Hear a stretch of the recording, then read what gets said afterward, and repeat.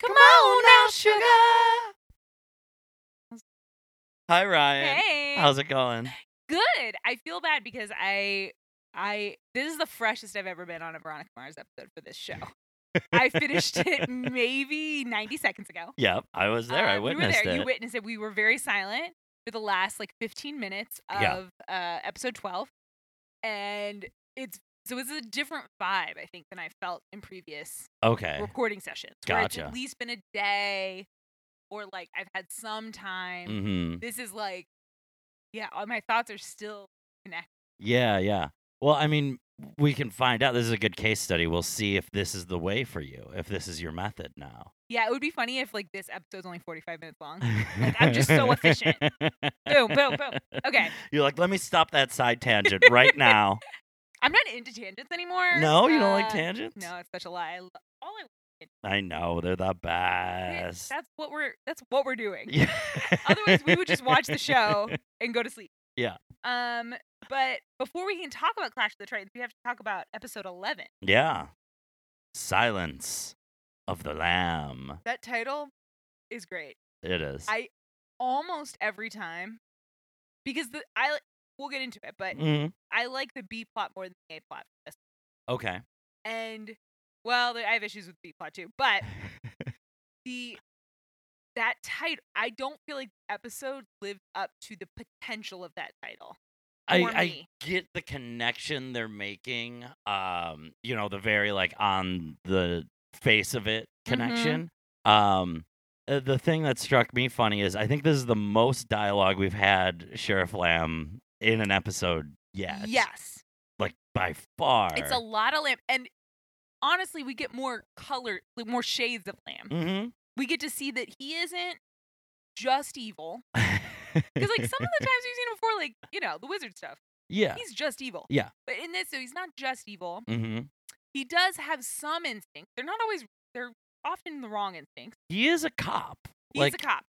Yeah. Which honestly, he's probably a more accurate representation of cop. Right? Keith is sort of this paragon. Yes. And I don't know if super cop is the right word for Keith. I mean, maybe. No, he got disgraced. Sure, but I don't know that you are a super cop once you've been disgraced. I feel like in noir, only super cops are disgraced because then they have to become private investigators. That's how you become a private investigator. Yeah, because you're a super cop. From Who Framed Roger Rabbit. The only way to become a private investigator is to be a disgraced cop. Mm-hmm. I think that's right. That's pretty much how it works. Yeah. But yeah, it's weird to... I like the team up. But yeah, I think I want the title, and it's just because it connects me to that Thomas Harris novel and that movie, but the title makes me want a creepy serial killer episode. And it is not a creepy serial killer episode. No, this is there is a serial killer. Yes. It's kind of a fun serial killer episode. Yeah, and there's moments that are creepy-ish. Aaron Paul's hotel room, I'm glad we didn't go in. That was a creepy place. That's a statement I think you could just apply to real life. I'm so glad I didn't go into Aaron Paul's hotel room. It was not going to be a good place. No one was going to leave happy. Man. But we could take a million steps back. Probably. Yes. Do you want steps all the way back? Yeah. So this is the description of episode 11, Silence of the Lamb, given in the DVD. What do you call these things? You called it the right thing earlier, and I was like, oh, that is the word for it. Not packet. Insert? Insert. It's the insert in the DVD, but for Veronica Mars, and let's describe it, because I bet most of our listeners, if they don't own the DVD, are probably watching on Hulu or streaming somewhere. The DVD insert, and sort of the actual box has sort of this vibe, but it's the insert itself that really looks like a composition notebook. Yes. It has that kind of black and white marbled look. Mm-hmm. There's Veronica Mars, kind of where you would write your name in a comp notebook. And then it is a fairly robust one. It has pictures of all the main cast. Yeah. It has doodles in the margin. Yeah. And then it has it has what you expect: air dates and names and descriptions of each episode. Yep. It's a pretty. It's something that we don't really get anymore for a show that only a few million people watch, right? Like, I feel like if you wanted Game of Thrones, there's a DVD release of Game of Thrones. Sure. But if you're like really into, I don't know, like Roswell. There is. Was that a shot across the bow? I didn't mean it to be. Oh, you meant Roswell, New Mexico. I was like, there are DVDs of Roswell. I own them. I will show you the DVD inserts. They are lovely. They're actually just fine. Yeah. But there's a lot of like middling shows don't get this kind of treatment. Mm-hmm. And they didn't know Veronica Mars was going to be a cult classic when the DVD came out. Well, when was the DVD released? I mean, I think it was released before the second season.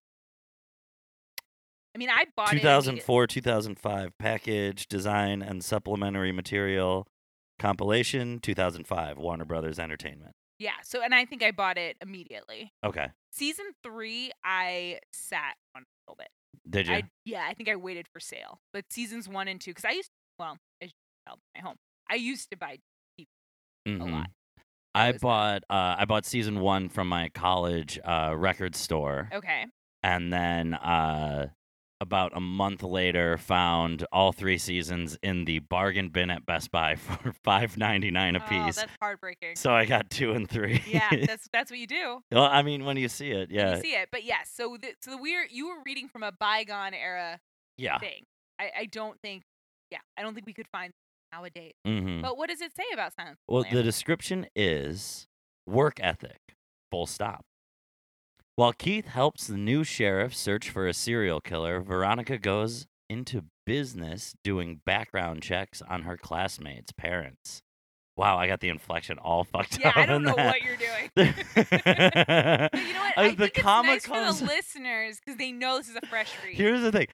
The line ends on the word classmates with the apostrophe after the S, which threw me, and then parents has the comma, but that's the first word of the next line. Oh, that is weird. Okay, Veronica goes into business doing background checks on her classmates' parents, which leads to a stunning revelation for her friend Mac. Yeah, I mean, that's a description of this episode. Yeah. I don't think... Should we describe it in more detail? Yeah, let's talk more. For like 2 hours? Yeah, ish. I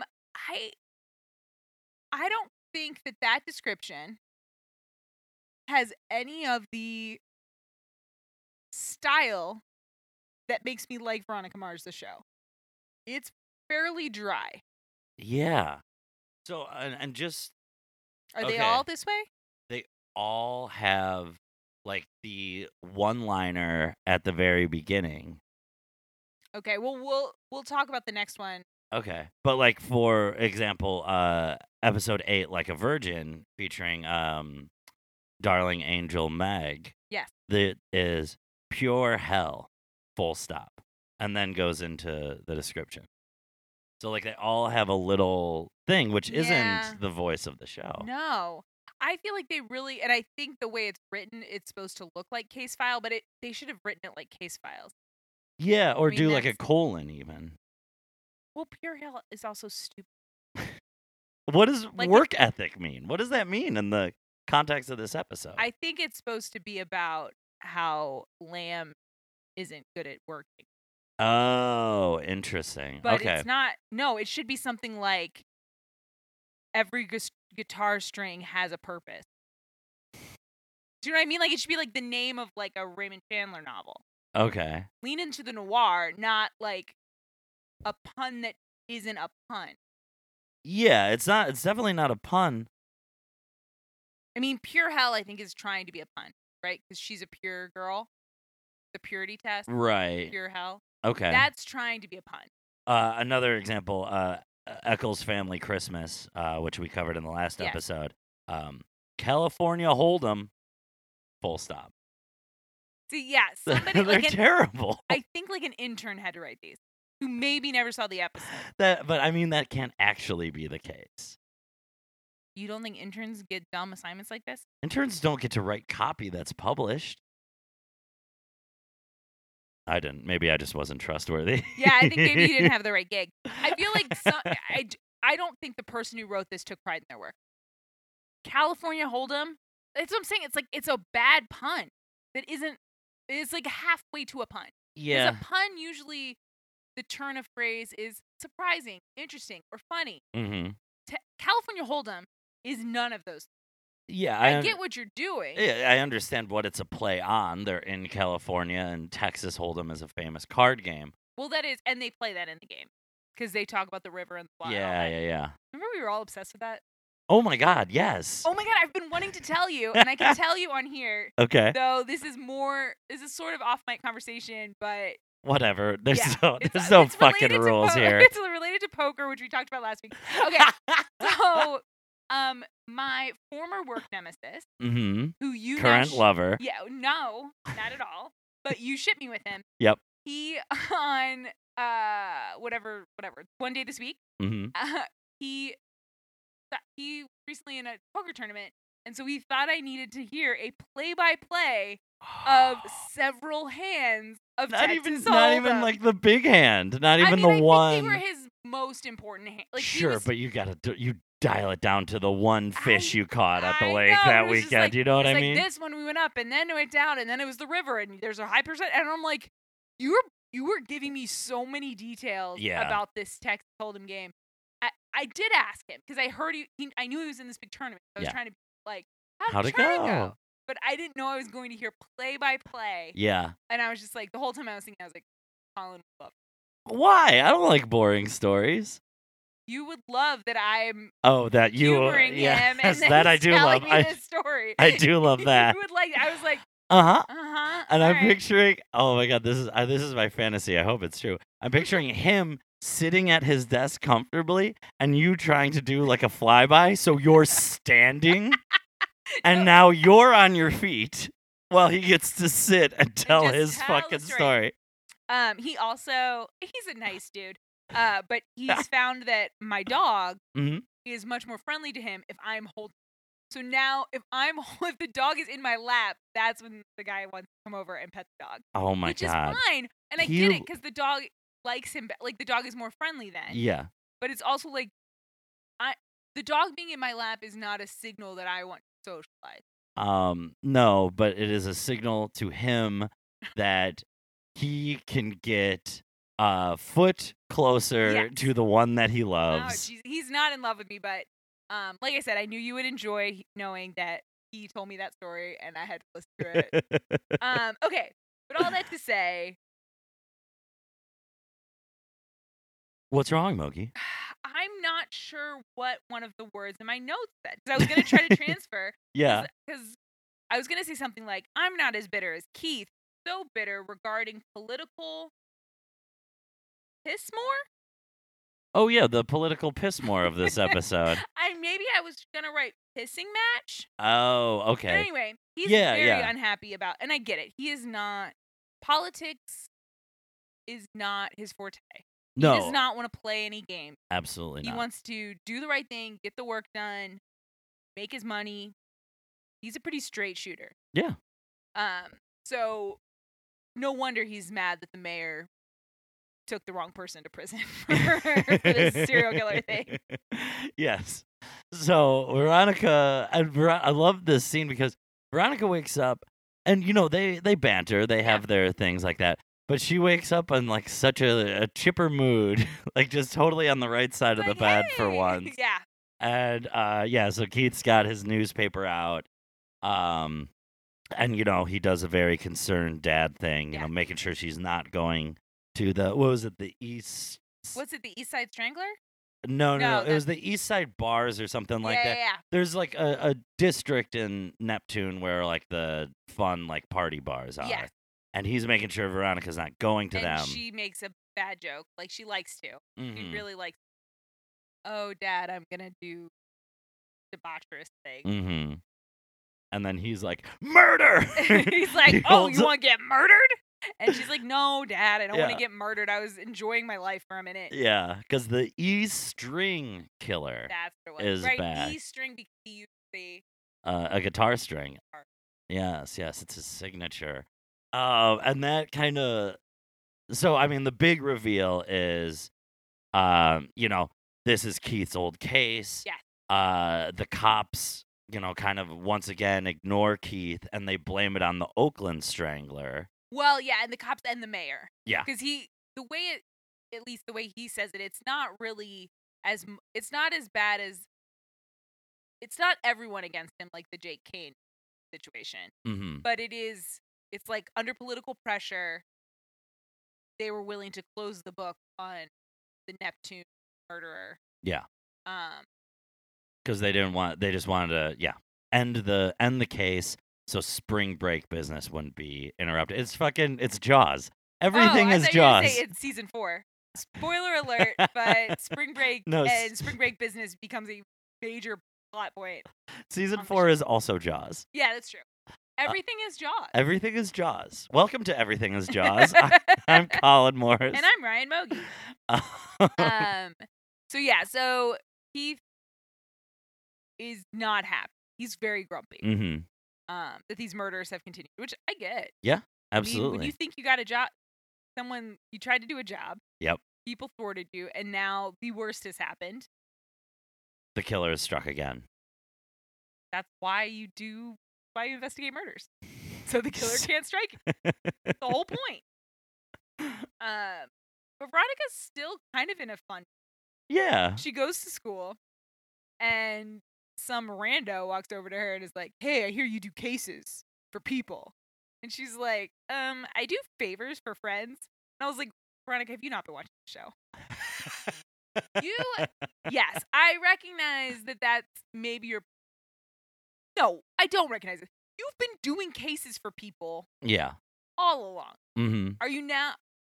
I mean, is it because she wasn't really making money on all the cases that she thought they were? She really thought she was being. She doesn't. She has one friend. Here's what I think it is. 2 friends, if you count. Well, and back in the day, so did a case for Meg. Did a case for Troy, which ended up being a case for Logan. Did that case for Duncan, even though she was coerced into it. I would argue at this point, she does cases more out of self-interest than as like a straight-up business. I mean, self-interest, but also like grudges. Sure. She does but that's it to, her like, self-interest. Yeah. She loves fulfilling a grudge. Or it's not always self-interest, because sometimes she does it for Wallace. Oh, yeah. I think she does it for her own sense of righteousness. Mm-hmm. So, yeah, she isn't doing it for money, but it's also like, you moonlight to do it for money. I guess I don't see where she's drawing the line. I think it's just who's this fucking guy coming up? I guess, and she does pretty quick get to like bilk this guy for all he's got, which mm-hmm. that's the answer. Yeah, is take all the 09ers money. Like the answer isn't be sassy; it's get the money. Yeah, but as much as you can. But as Max says later, she's doing it for $50 a pop. She should up it. That is not all the 09ers money. $50. Oh my God. Mac has such a good plan too, but Veronica blows. Yeah, Veronica's too self-righteous. She needs to take what she can get. And honestly, you know what? If I was Veronica, I would probably hate most of my classmates because there are people like Madison Sinclair. Oh. Could she be the worst? I mean, we have both a lot of Lamb and a lot of Madison in this episode, so it's hard to know what the worst. Yeah. But they're both like almost the worst, neck and neck all episode. Yeah, So we're introduced to Madison in this episode. This is our introduction to Madison St. Clair? No. She was Duncan. She cheated the election to make Duncan win. Yeah. And she was we saw her in the flashback. I think we've already seen her in a flashback at that party. I don't know that we know what.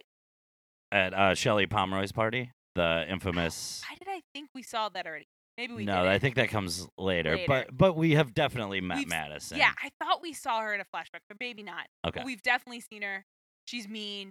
She stinks. She stinks. She's being serenaded by a string quartet in the common area of the school for her 17th birthday. Playing a song that, to my mind, and I know this is not the original, but I always think of it as a Chuck E. Cheese song. It's the Beatles. What's the name of it? Happy Birthday to Ya? Or is it just Birthday? I think it might just be. Yeah. They play that at Chuck E. Cheese. Wait, hold on. Isn't that the one that's like They say it's your birthday. Yeah. Happy birthday to ya. Yeah. That's the Chuck E. Cheese one. I mean, there's a lot of songs they play Chuck. I don't know if you remember. It was like a review. I don't remember. Animatronic would play many songs. Okay.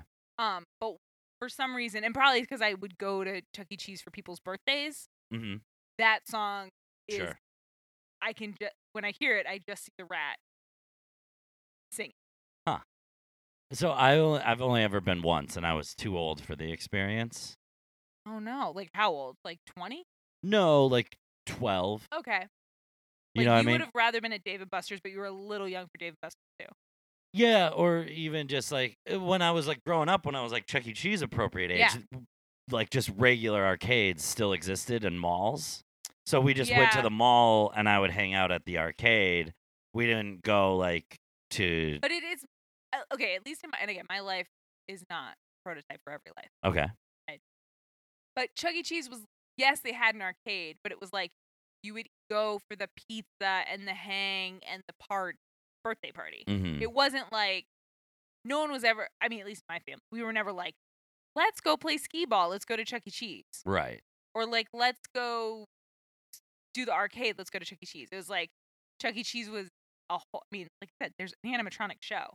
Sure. That's like the thing. Okay. So it's an arcade is not unless the arcade serves food. I think you could get I think you could get pizza, not at like a regular mall arcade. Oh, but you're in the mall. You go to the food court. You walk down to the food court. This is a very sad birthday. No, this is not a birthday. Okay, I'm picturing this like is just a bunch of 8-year-olds. They're like, you go to and like, Mom, I'm hungry. Like, okay, let's go to the Sbarro. And so then you all like, everybody grab a buddy, and you all hold hands and walk over to the Sbarro. I mean, that seems like a fine birthday. If we could find a mall operating somewhere in the United States still, we should. Burbank? No, but like a real mall. Are you serious? Because there's a literal like a real mall. Glendale Galleria. Don't suggest that you would go to a real mall because we have them just over a hill. Just go to the other side of a big old park, and there are so many malls. No arcades. Is that true? I've never looked at the arcade at Burbank or Glendale. No, I haven't seen one. Maybe I'm just missing it. Maybe I'm just Arcades missing it. Arcades have died. Well, and now they're being reborn. Well, yeah, Barcade. Yeah. But that's a. Well, you're too good for Barcades? I guess here's the thing. I think I'm old enough to remember when many arcade games were 25 cents. Yeah. So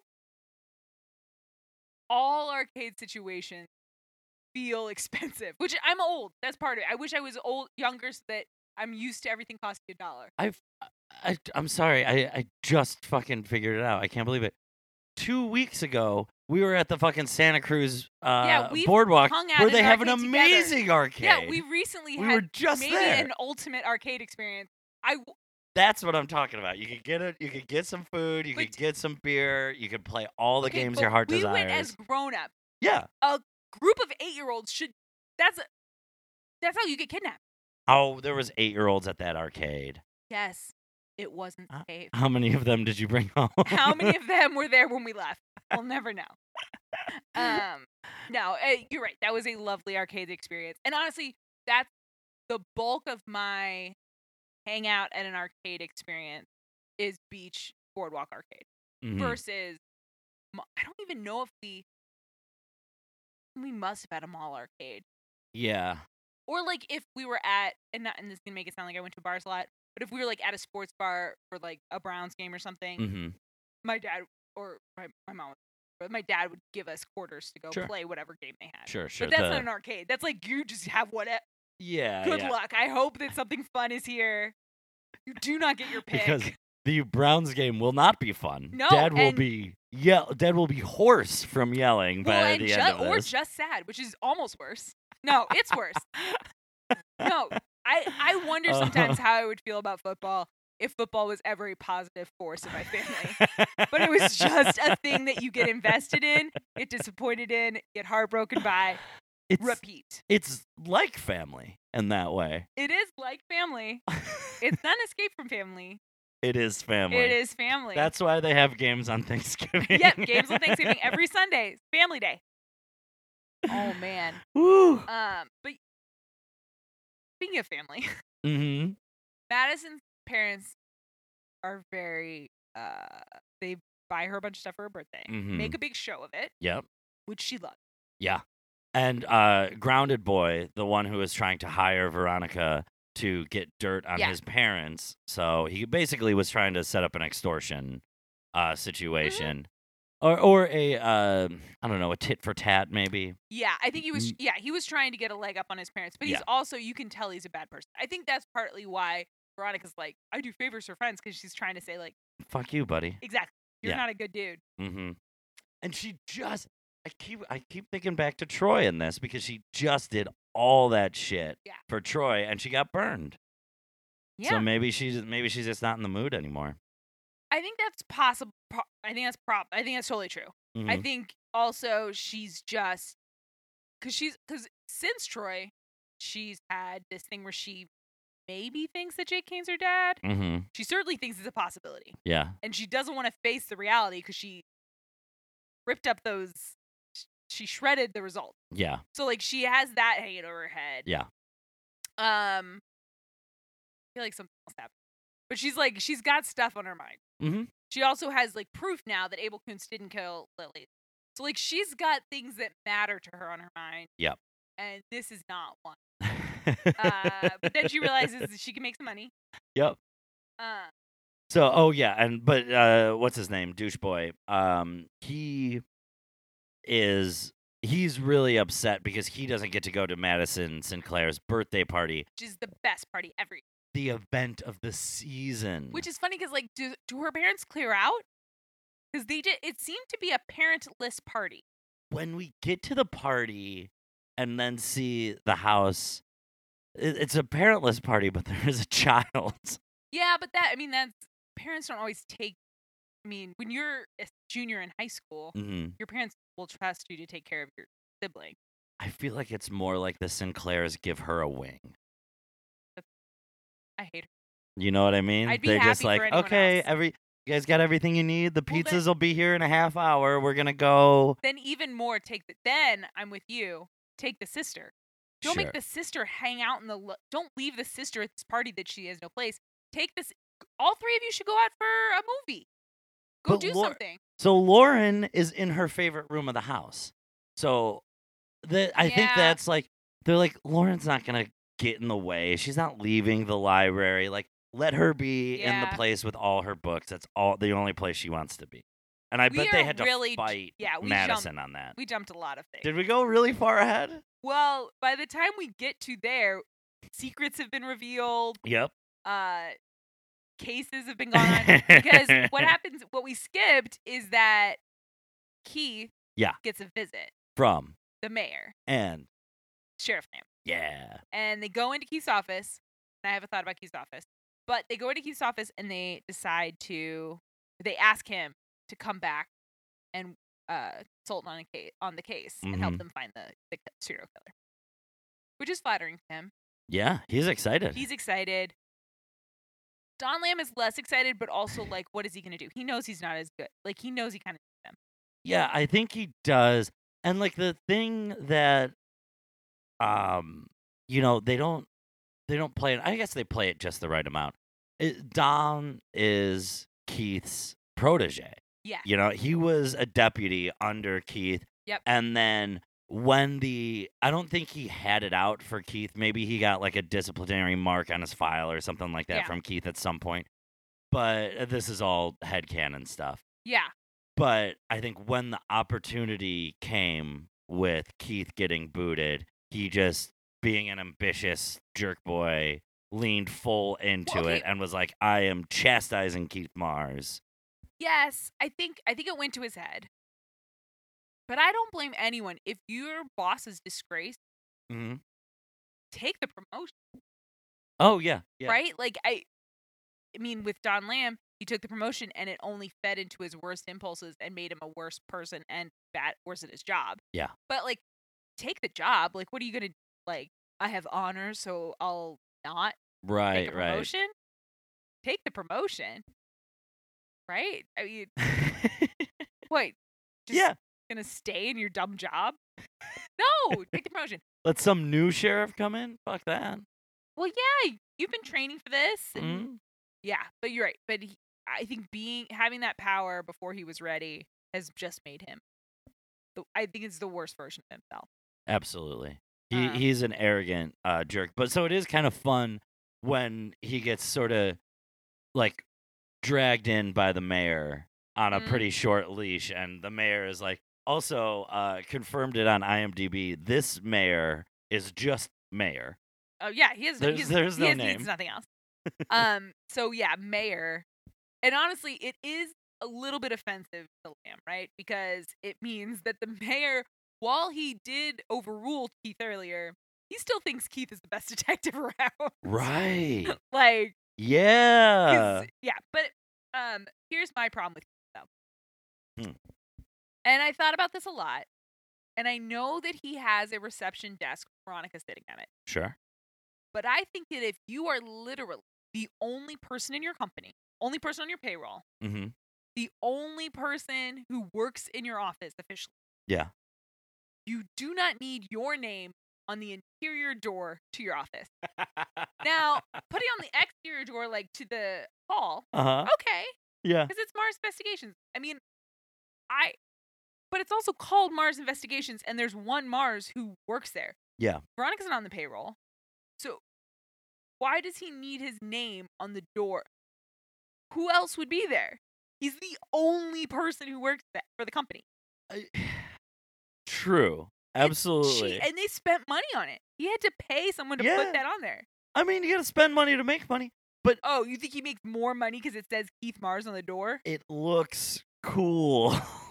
Until you think about it for 2 seconds, then you're like, wait, what?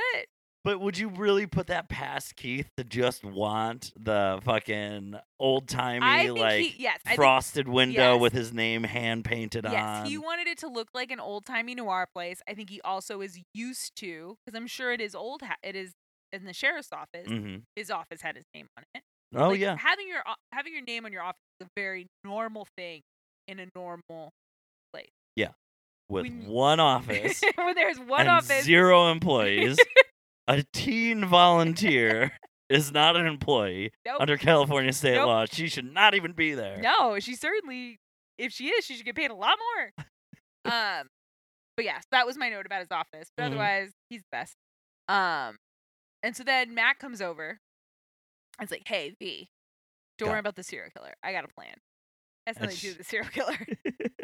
My plan, you and me, we could rule the entire known universe by, let's take this and do it at scale. We can do background checks for teens on demand. Yes, and she's got the website built on her laptop, pulls it out. And Veronica's just like, nah. Like, Veronica, do you not want to go to college? She gives her I got a lot of stuff on my plate, which was your argument from earlier. Yes, but, and I know that we are in like an app life now or whatever, like, but a lot of this work would be automated. It wouldn't be a lot of shoe leather for Veronica. It's mostly, and the level of dirt she's giving these people for the $50 fee is it's going to her database. Right, her exactly. PI so database, she really just which has to hook like, if she lets Mac mess with it, I bet she could hook the database up to this thing. Oh, set up like an auto search. Yeah, that's what I'm saying. Like, I don't think it's that much work. But she shuts it down, which was like, oh, poor Mac. But it's great. Mac has 10 good ideas a day. She'll be fine. Mac is a fucking rocket ship to the moon. She got a car last time. Yep. She will be fine. Off of one fucking idea. scam. One scam. Where no one even got scammed. That's the best part of that scam. People got scammed. No, it's no trick. It got hacked. Her website got hacked. We talked about this for so long. Her website got hacked. That is not her committing a scam. No, but people were victimized. So people misuse your tool, you're a scammer? No.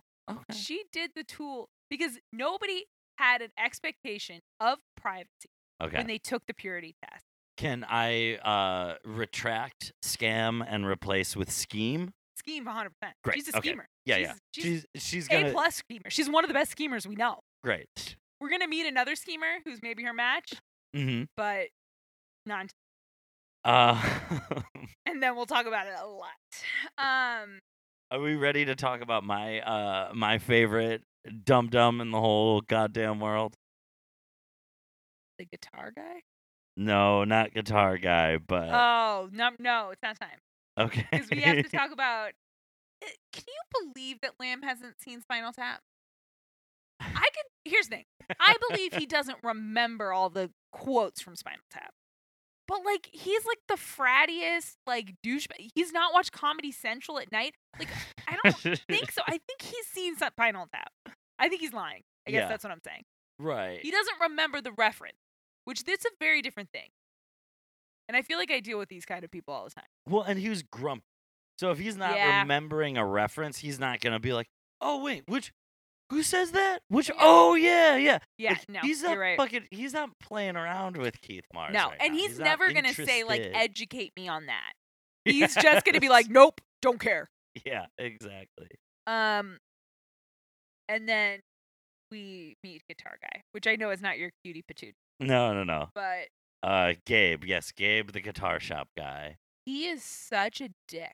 Yeah. I mean, I know he's also a monster, but, like, I can't. Every time I watch this, I'm like, how do you think this is? I mean, I guess it works for him short term. But, like, you are being so rude to the cops and weird and off. Yep.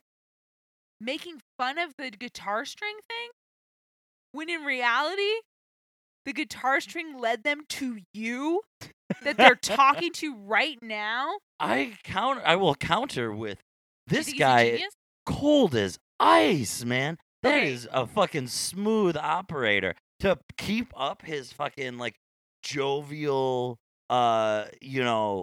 just sort of do nothing clown routine in the face of that. If the fucking cops show up with your murder signature your place of work, and he's just like, but I don't know. There's something. I mean, obviously, there's something about him. He's a crazy, evil murderer. But like, it just every time I see that scene, I'm like, and also it's just weird. Yeah. Because a lot of times the show, and we'll get into it with episode 12 too. Okay.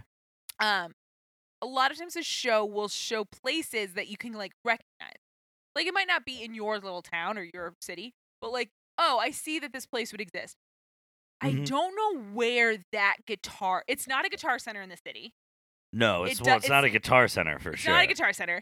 It doesn't feel like a guitar music store in a small town. Like, I don't know what this place is. You know what it felt like? It doesn't feel... Oh, sorry. Oh, no, go ahead. What does it feel like to you?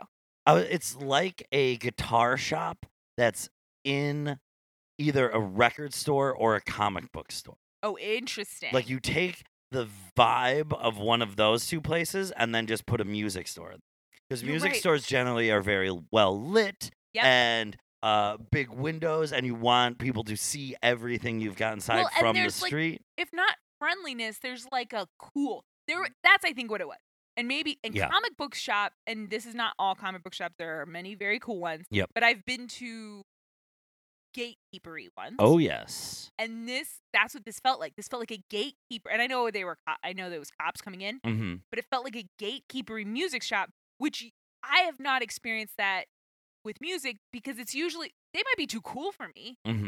Like, I'm not saying I fit in every time. Yeah. But they're not like too cool, but actually super lame. Which these guys, that's what this guy was. Yeah. I mean, also he's a murderer. Yeah. But he was too cool, but in a way that's like, you are not cool. You're not even you don't walk down the street and anyone thinks you're cool.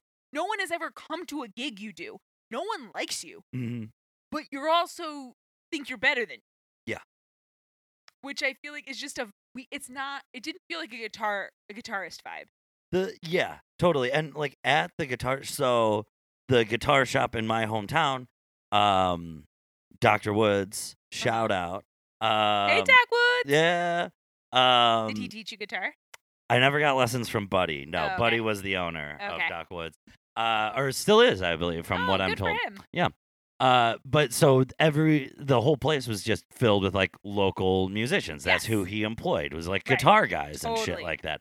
The drum shop next door was all just like local drummers. And You walk in and everyone's just jamming. Right. But they put down the guitar to sell you a guitar. Yes. You know what I mean? Totally. Like the employees were well trained enough to stop the jam to sell a guitar when someone walks in. Exactly. And yeah, they're not there to make you feel shitty or be like weirdly aggressive. Yeah. But I get sure. Here's the thing. Like you said, he is a smooth operator.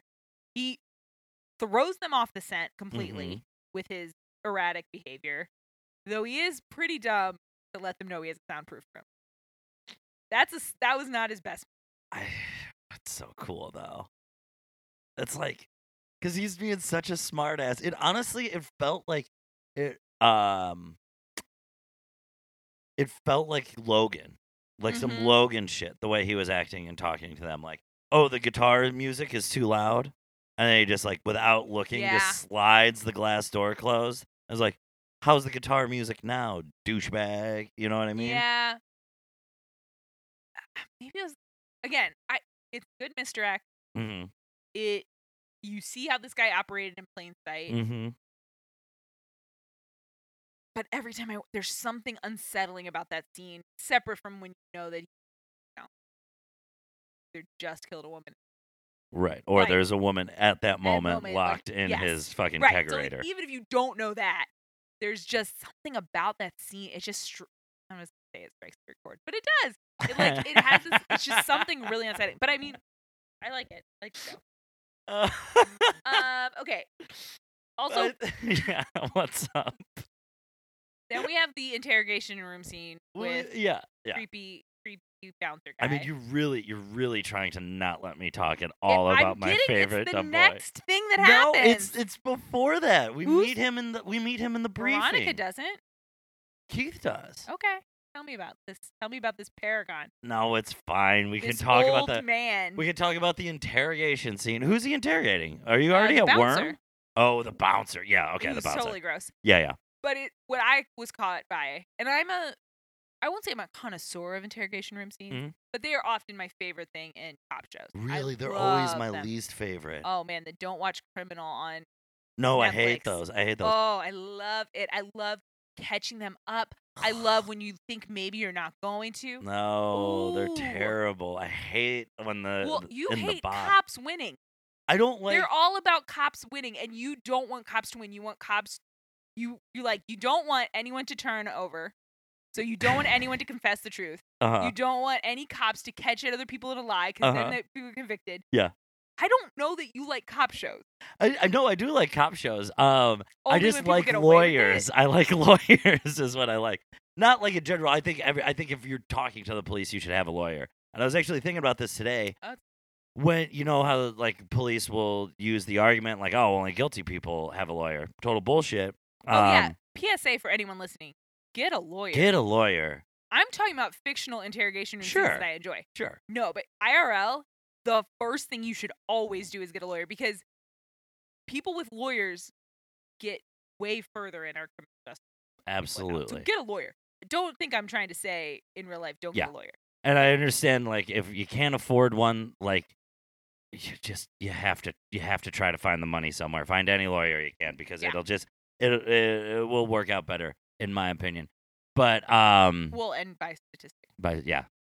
I was thinking earlier today, like when the cops try to use that against me, when they're like, "All right, we're bringing you in after I turn on you," we just want to have a little chat. I'm like, okay, great. My lawyer will be available at 4 this afternoon. Is it okay if I come in then? I'm like, oh, you don't need to bring a lawyer into this. I'm like, just call Ryan Mogi. She will gladly send you a link to any of our podcast episodes. And you could hear that, my opinion, that innocent people use lawyers all the time. It's true. Innocent people. I'm happy to do that for you. Thank you. I thought you were going to make me be your lawyer for the show. And I was like, no, don't do that. I mean, just for kicks. I mean, I would try, but it's not good. You would? I would act as your advocate if we were in a situation where you needed that. Okay.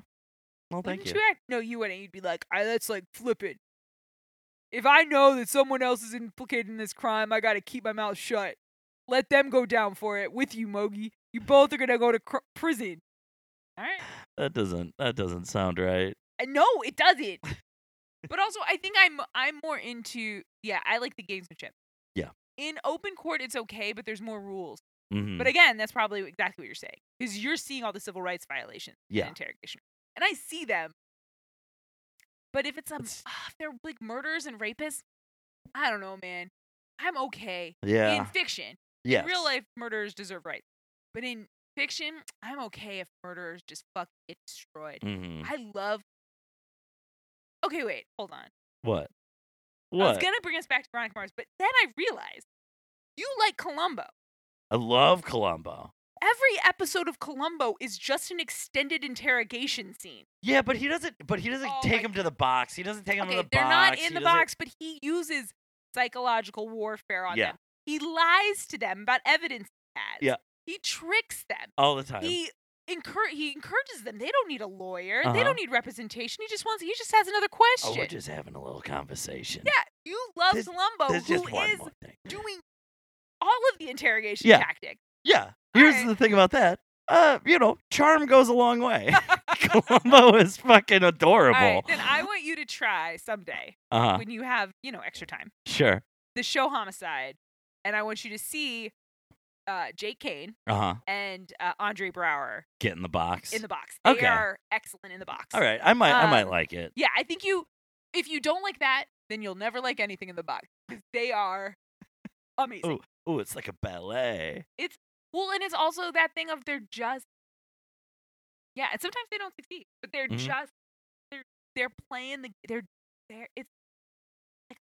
okay, all right. But anyway, let's get to them. Oh, thing I wanted to say about the interrogation room scene, and maybe they do this in real life, but this would piss me off more than the anti-lawyer thing. Folding chairs?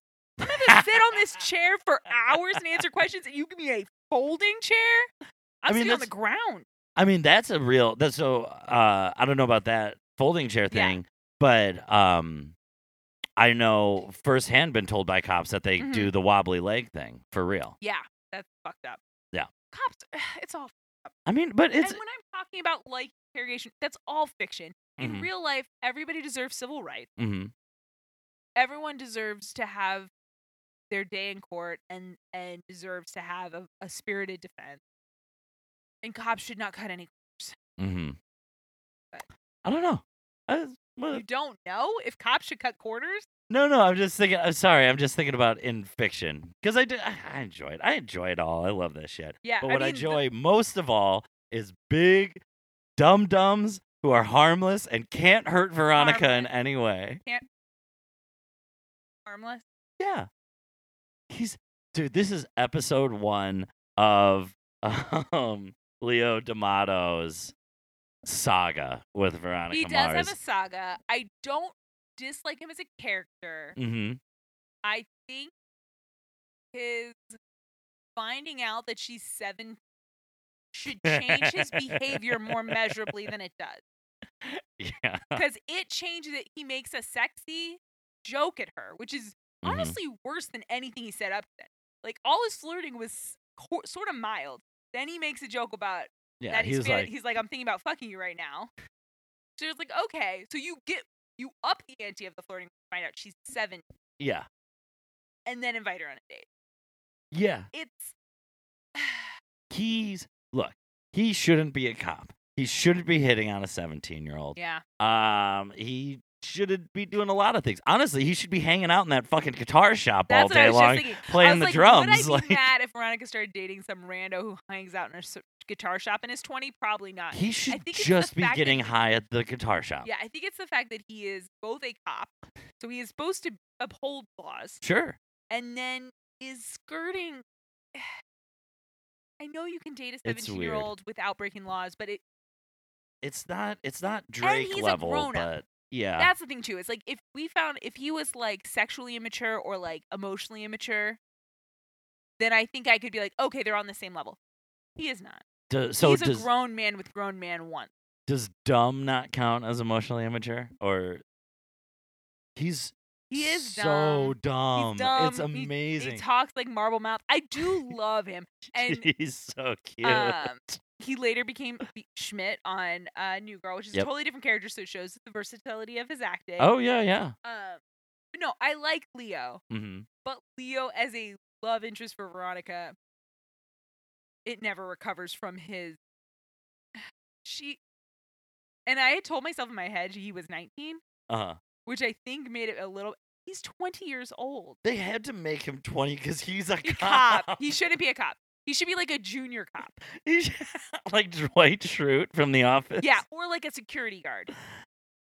Like he's You should 18. be a receptionist. Yes. That's the fix. He should be a receptionist, and maybe he didn't go to college and he's, taking care of his mom or something. Right. I don't care. Here's what he is. He's the receptionist at the sheriff's department because he swung and missed his first go around at academy. Perfect. And so now he's he's waiting for the next semester to start up, and in the meantime he's just learning the ropes. Because then we can make him a deputy in a year. Yes, 100%. That would have solved it. And also, you could have made him 18 or 19, which is less, 20 just big. And there's also the piece of, post-high school and high school. Yeah.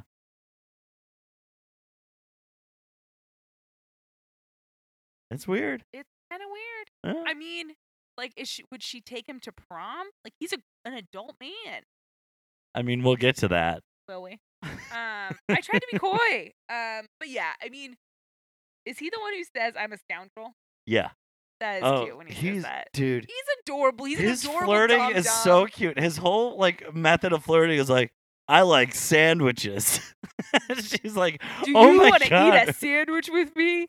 That wouldn't be the worst thing. I'm a pretty bad boy, aren't I? Here's the thing. If she was an adult, even just if she was a freshman in college, yeah, I think I would be 100%. She needs a break, and he is a break. He is very different from the 09ers.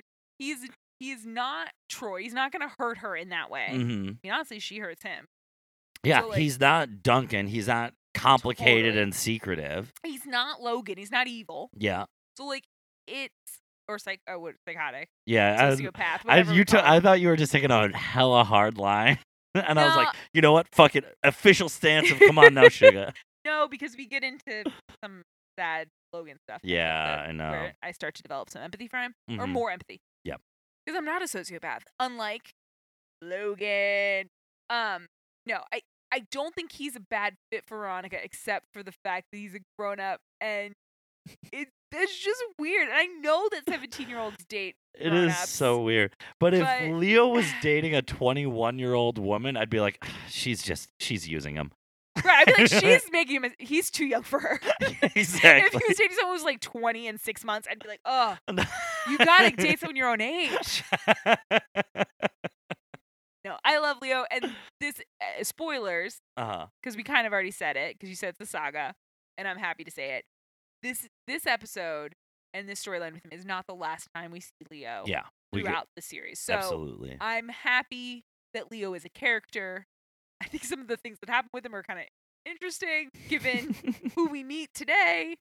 But glad that Leo is on the canvas. In the same way, I'm glad Mac is on the canvas now, and Meg. I'm glad these people who ultimately mean a lot to us. I thought there was more dick in this episode. Dude, I thought there was more dick in this season. Yeah, it's taking a while. We get it in the back half. We get more, but yeah. So, but yeah, I'm gonna be excited when we get more Dick Casablancas, and then he's on the canvas more. And honestly, I hate Madison, but I'm glad she's in the mix because she's a great villain for Veronica on this level. And Madison, this may change in later seasons, but at least in this season, she's operating on a purely shitty mean girl high school level. Yeah. And Veronica's like, hi, by the way, my best friend was murdered. I was raped. Real shit has happened to me. Oh, and by the way, my mom also left because someone sent pictures of me with a target through the face. So maybe your bullshit that you're operating on, Madison, is a different level. But Madison's like, ugh, you're lame. Madison, you what? She's just on such a level of she thinks she's in Mean Girls. And it's like, no. You're on Twin Peaks, baby. Shit you're talking about does not matter. Yes. And, oh my God. You're crashing this. That was the other part. I was like, you're crashing this party. How long do you let party crashers just hang out if you're going to make a deal about it? Yeah. Like, if it's really a deal, just tell them to leave or ask someone to get, like, what? They're just, you're at a party? How about you're crashing a party? I don't know. I hate her. She's awful. I love that Lauren in that scene when the gang all shows up to her birthday party uninvited. Yes. Lauren, her like 9-year-old sister, is like, Jesus Christ, Madison. You're a monster. Like, they're at your birthday party. Chill the fuck out. Well, okay, but before we get to that, let's just spell it out. Mac, after she pitched her amazing idea that Veronica dismissed because she's the worst, said, hey, can you look up my parents? Something weird. No, she just doesn't get along with him. I think she suspects. She doesn't know anything? I think she suspects that she's adopted. Okay, but she doesn't say it flat out. She might. I don't know. I watched this episode a full day ago. You just watched it like 25 minutes ago. I watched it yesterday, but I was half asleep. It's been a long week. So, okay, so she sends Veronica on a mission, and adopted. Veronica's first thing that she finds is that that Mac's parents got $1 million settlement from a hospital. Yeah. And Mac's like, 1, my parents aren't rich. 2, they hate the hospital. And lawyers. And Veronica's like, oh, do you think these things could be are they related? I don't know what to say to you, Mac. I know you're too close to this. This is like her being a good friend. I know. Just straight up not calling her on that. But that is the most like, my parents hate the hospital and the lawyers. Like, sounds like they had a lawsuit involving the hospital. Where they got given what happened, $1 million is not enough money. $1 million can go really quick in this day and age. Well, we find out. Yeah. In that day and age, went very quick. Go from being the owner of a place to an employee. Yeah. That's rough. Anyway, we'll get there. So Veronica goes back, does more digging, and she's starting to feel like she's going to find something that might not be great, but she has a job to do.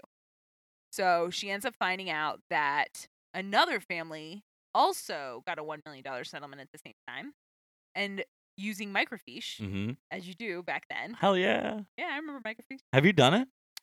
Yes. Is it cool? It's okay. We had I think we definitely did it in high school, and then in college we had a ton of different newspapers because I went to a J school or journalism school. So I feel like I had projects where we found, in not journalism history, but that kind of thing. Yeah, it's fun. I mean, it's like anything when they show research on TV, it's so much just if you're really just looking for someone to mention a $1 million settlement, it's just turning and turning and turning. If you know what date you're going for, then it's that was kind of usually what I was doing, is that I would be looking for discussion of a specific event, and I knew that around when the event happened.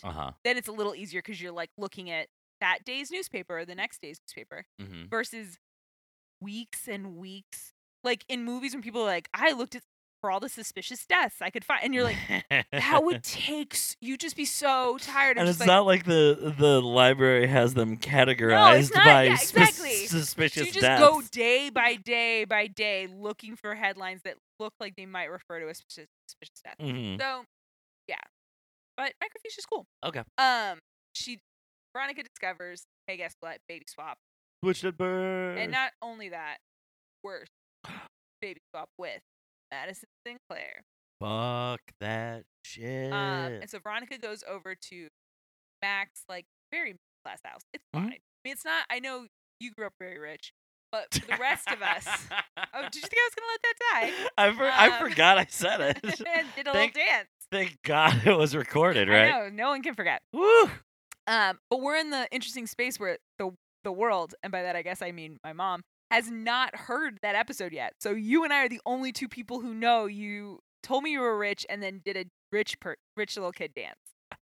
I love that you aged me down and you moved it from rich person to rich little kid. The dance you did was I'm rich. Yes, it was the villain in Richie Rich, because we all know Richie Rich was very polite. But if he had a neighbor who was a shitbag, probably 100%. They went to the same prep school. Yeah. But yeah, so Veronica tells Mac the truth Mm-hmm. in her middle. That's I guess what I'm trying to say is like, yes, Mac is not an 09er, but she has an okay life. They go on lots of vacations. It's not. I mean, the vacations are in an RV instead of in Cairo. Yeah, but she's cared for. Absolutely, and she's loved. She's loved. And honestly, her dad keeps building her shelves in her. That's so cute. It really is, and I hope that because so Mac now, so Veronica goes to break her the news, and it's obviously a bombshell. Yeah. Doesn't take it very well.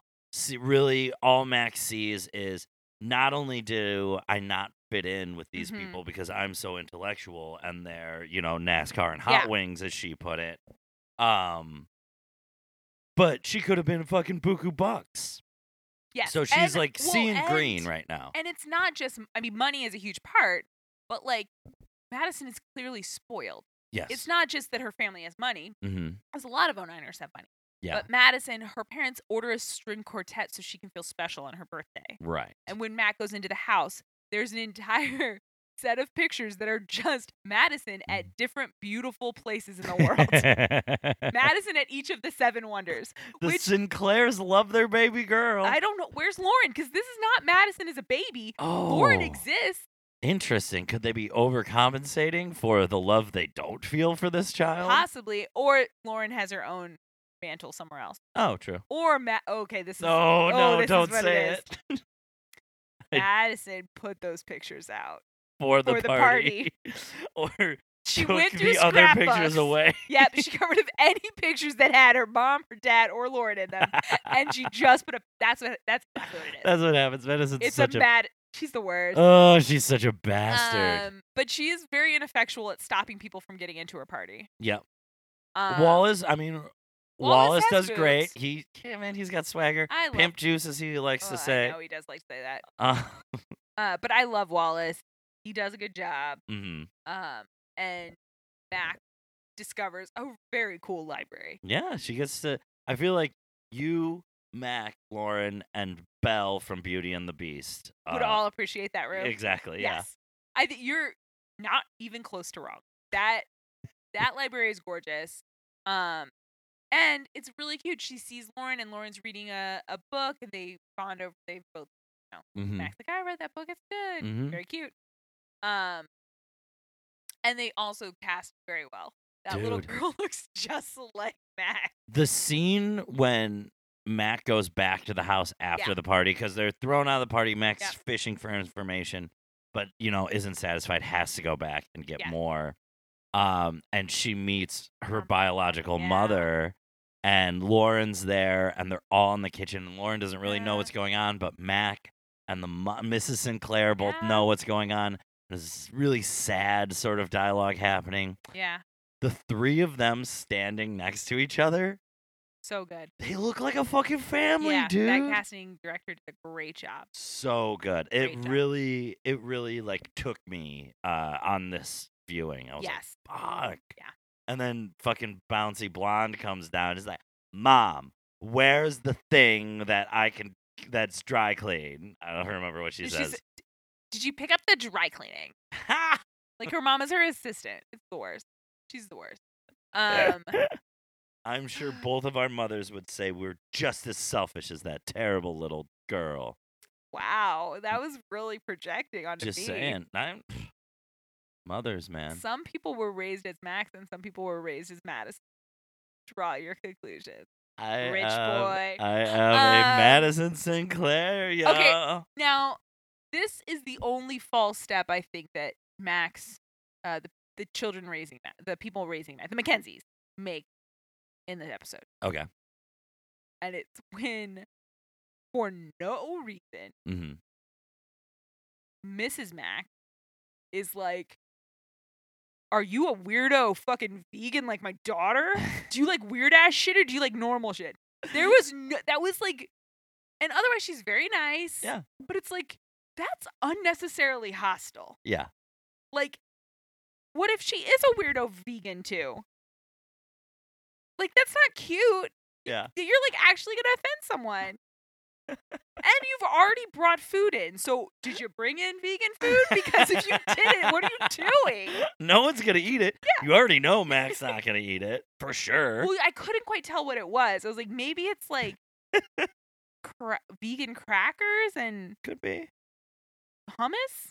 But it looked like cookies at first, and I was like, are those vegan cookies? Mm-hmm. Because also, can you imagine if you bring in cookies, you know your daughter's vegan, and you're just like, are you a weirdo vegan too? Because I got cookies. Like, it was just, that's the only false note I feel like that that family rang. Yeah, yes, the little brother's annoying, but he's a little boy. Little kids are annoying. Interesting point. That you brought up the annoying little brother. Yeah. I thought they didn't hammer it home and really like close the door on the parallel, but I saw that scene where this whole thing's going on and Mac learns about her family history and stuff like that. When she yells at the little brother and calls him a name and slams the door, that is a direct parallel of how Madison treats her non-biological sibling. I mean, it's so Madison and Mac are both being shitballs to their found, like, you know, they don't know that they're... Now, here's the place where I'll project onto you with my own problem. That is something that both of our mothers would agree that we have done to our sibling. Sure. It's normal sibling shit. Because that feels, I think for both of them, it feels like sibling stuff, not like, I'll never understand you because you're different because you're not biologically related to me. I think with Lauren, because Madison would either always show disdain to her. There's no way she would have a sibling she didn't show disdain to. Okay. Right? Unless it was a sycophant sibling. Like, I can't imagine anyone, because if they're like her, she's going to feel threatened. Because she knows there's nothing inside her. She knows she's nothing. She knows she has nothing. Right. All she has is, like, whatever power she can feel in the moment of being mean. So, like, because she's not nice to her mom, who is perfectly nice to her. Oh, yeah. So I feel like Madison is going to be mean to any sibling she has. Okay. I buy that. And Mac was not very nice to her brother. Mac was having a bit of a moan. Yes, I'll say that. You're right. The brother was not but then later, isn't he, like, shooting stuff? He's got a fucking Nerf gun. Yeah, he's a little boy. Little boys are a lot. But our mothers would agree. Better. But yeah, little boys are a lot. But I think that's interesting. I had never made that connection, but that's totally true. Yep. And they both show some disdain for their mothers too. Even though their mothers are nothing except for Mac. Yeah, she's being naive, I think. Willfully naive, perhaps. About the vegan thing? Yeah. About just like, what an oddball. I brought buffalo wings for lunch. Yeah, but if, like, okay, say your daughter decided to wear only red clothes. Yes, it's an oddball choice, but it would still be rude to say, are you a weirdo like my daughter who only wears red clothes? You know what I mean? Like, the fact that you think it's weird isn't wrong. But the fact that you, in front of your daughter, mock her for a thing that she chose for herself with her to her peer, that's the part where it's like, if you're concerned about it, talk to your child alone. But making fun of your kid in front of their friend, I don't think that, for something they chose, is like, I don't know, it's ever, like, cool. Yeah, it's a hard line to walk, I think, for parents, how much to ridicule their children. Yeah. Because you got to do it a little bit. In front of their friends, you're saying? Yeah, a little bit. I think you got to kick them at the knees every once in a while. I think you have to keep them in check, but I think you can do that based on how they act. So, my mom, when my brother would, like, sass off at her while he was with his friends, she would wrestle him through the ground. And not like he's not when he's like 16 or anything, but when he was like little, if he would be like a jerk with it while his friends were over, she would just be like, "Oh, shut down," and not hit him, but like just be like destroy. Like, you are now pinned, young man. I am the dominant one. Holy shit! Like dealing with a disobedient puppy. A little bit, and like his friends. Like, it was a known thing. Like, I'm sure they fucking loved it. They that was their joy, I think. It's like, Stevie, you're gonna sass your mom so we can see her destroy, like, just shut you down. Oh my God, that's amazing. And there is that piece, and that's the other piece, is we didn't see how Mac has been before when she has friends over, or even when Veronica first got there, because there is a piece of, and I used to do it too, I think all kids/teens do it, where you kind of show off with your friends, like you. Kids are shitty. High school kids are. Hey mom, give me some vegan cookies. Hey mom, give me some cookies, but I want no eggs in them. Hey mom, turn off your old people music. I want to have fun. Yeah. Like, whatever. Okay. I gotcha. Back to the A plot. Don't care. Great. This is awesome. Oh wait, we didn't get to. We haven't even met the. Oh no, who? Immediately decides after Leo is nice to her and calls himself a scoundrel. Oh, she's gonna rip his ass off. She immediately cons him. Yeah. She spots him as a mark from the get go. Yes, and she's like, "Should I feel bad? I guess I should, but when I do feel bad, I just think of Lily." It's like, yeah, Lily would do shitty things to this guy too. Is that what you mean? Oh my God, Lily would have fucking eaten him alive. It would. I don't think it would. She wouldn't have even. I don't think she would have taken it back. He doesn't have enough going on. He's so tall dumb. and has like big shoulders. Lily would. I don't. Maybe not eaten him alive. Lily would have fucked him and then never seen him again. Maybe if she met him at the bar where his band. I don't think if she saw him in that uniform, she might try to give him a boner and make him feel like, and then leave. She would give him a boner and then be like, "By the way, this is Veronica," and like leave the room. That feels like a Lily move. And lock the door on her way out. Ah! This is Lily. She was messy. Yeah. Okay. Yeah, but so Leo's a mark. Veronica is stealing evidence on the Lily Kane file because Keith straight up refused to at the beginning of the episode. She said, "Hey, since you're in the sheriff's office, you should steal evidence." He's like, "No." Like, that's not a thing I would do. I'm lawful good. Yeah. Do you not know this about me? Oh, what's Veronica on that scale? Lawful evil? Lawful she's neutral? Definitely. But is she lawful? I think she's so. chaotic good, no? I don't think she's chaotic good. I think she's lawful neutral. And I say that because, like, her sense of justice is a moving target. You know what I mean? But it must always follow, whatever she does must follow her code. Yeah, I guess that that's episode. the thing. Because that's, I think, the difference between her and Keith, and part of it's Keith grown up. But her code is 100% subjective to her, and she doesn't have the distance to realize that that's actually really fucked up. Yeah. Whereas, like, Keith, he sometimes does things that are according to his own personal code, but even then he recognizes, like, that holding other people to that is not. Yes. Keith will absolutely bend and break the rules to get a result he wants, but he always knows exactly where the lines are when he's stepping over them. Totally. He never fools himself to say, like, "Oh, like, it'll just be this one time," or whatever. Like, he's also not delusional, and this is not related to these two episodes, though. No, but it's the bigger picture, you guys. But she gets delusional about how other people will react. She thinks that if she follows her own code of ethics, other people who may have been hurt in the situation will go, "Yeah, thanks, Veronica. You did what you thought was right, and that's what matters. You got what you wanted, and so it's all worth it." Yeah. And it's like, you can't expect that from other people. Like, you have to, like, take into account other people are going to be hurt, and then you have to deal with the fact that they're hurt by it. Yeah. You can't. I'm jumping so far past where we are. Okay. Because today, I mean, she's kind of doing it to Leo. But she knows, she's willing to. She doesn't give a shit at this point. She doesn't give a shit. She does feel a twinge, I think, at the very end.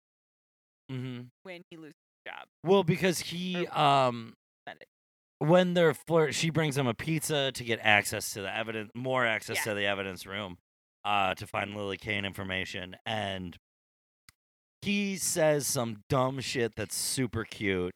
and you see like her fake laughter turn to like he's goddamn charming. Like despite himself. He's charming. He stumbles into the charm. Yeah. But it's not enough. He still breaks the locker. Or doesn't have to break it. Yeah. Hey, guess what? What? Aaron Paul looks like a dirtbag in this episode. It's Jesse Pink. But it's like Jesse Pinkman. I don't think he's on meth. I think he's just really likes porn. It could be Jesse Pinkman either right before Breaking Bad or right after. It doesn't matter. That could be. After. That's what El Camino is about. That's where he goes to that hotel. He's like, I need some fucking porn. I don't think I could watch a TV show about a guy who shoots Girls Gone Wild videos. Like indie Girls Gone Wild videos, not even endorsed by... I think it would be so soul crushing and upset. I don't know what the story is. Right. That would make me, and I guess El Camino's a movie, so yeah, I'll watch it no matter what it is about. But if it were about that, like if it was like the Nightcrawler of Girls Gone Wild, it would be. It honestly, I feel like it would have been a great like early '80s Scorsese movie. Well, but Girls Gone Wild didn't exist. Exactly, it would have been. If only. What's that fuck's name? Whatever. Girls Gone Wild guy. Joe Francis. Yeah. Yeah. You know, I went to his house. Did he make you take off your shirt? No. Good. I'd be sad if you were taken advantage of. Yeah. Just want to throw that out there. I mean, do you want to tell the story? Mario Lopez got married there. Wait, hold on. Yeah, Mario Lopez. Mario Lopez? No, I was on the TV crew that filmed Mario Lopez's wedding or whatever network it was on. Kind of. I mean, it's not enough for me to stop being your friend, but you know that I was like obsessed for many years of my life. Yeah, this was like a week of work 5 years before we met. Right, but don't you think I would have mentioned to you if someone that you were obsessed with that I had filmed their wedding? Especially in all the times that I bring up Slater. You never said, "Oh yeah, I shot his wedding." I was saving it for right now. Such a lie. Yeah. That's such an utter lie. I don't know anymore. Oh, come on. Guess what Aaron Paul does when they get him in the box? Tell me. He asks for a fucking lawyer. He's smart. Yeah. I like that he writes it down. He scribbles so much to write it. Yeah. They think he's writing a full confession. Yeah. But he's smart. Yeah, well, they sweat him. They do the good cop, bad cop thing. They first go to his hotel, the one that we're glad we didn't go into. See a guitar, see boxes of homemade porno. Yep. They get a warrant for the tapes, finally find the victims on his tape. So they bring him in, doing the whole box scene. And then Lamb gives him a notepad to write his confession. Yep. And, of course, Keith is like, now, Lamb, we don't know that this is the guy. And Lamb's like, fuck that, it is. Haha, I've got him. Yeah. Go home, Keith. I'll talk to the mayor for you. Yeah. And he shows him the notepad and just says, I want a lawyer. I know. And Lamb knows he's fucked because he's got nothing. And he can't do shit with a lawyer in the room. He's not a great cop. He has no evidence. He has zero evidence. Because his fucking smoking gun was the fact that he owned a guitar.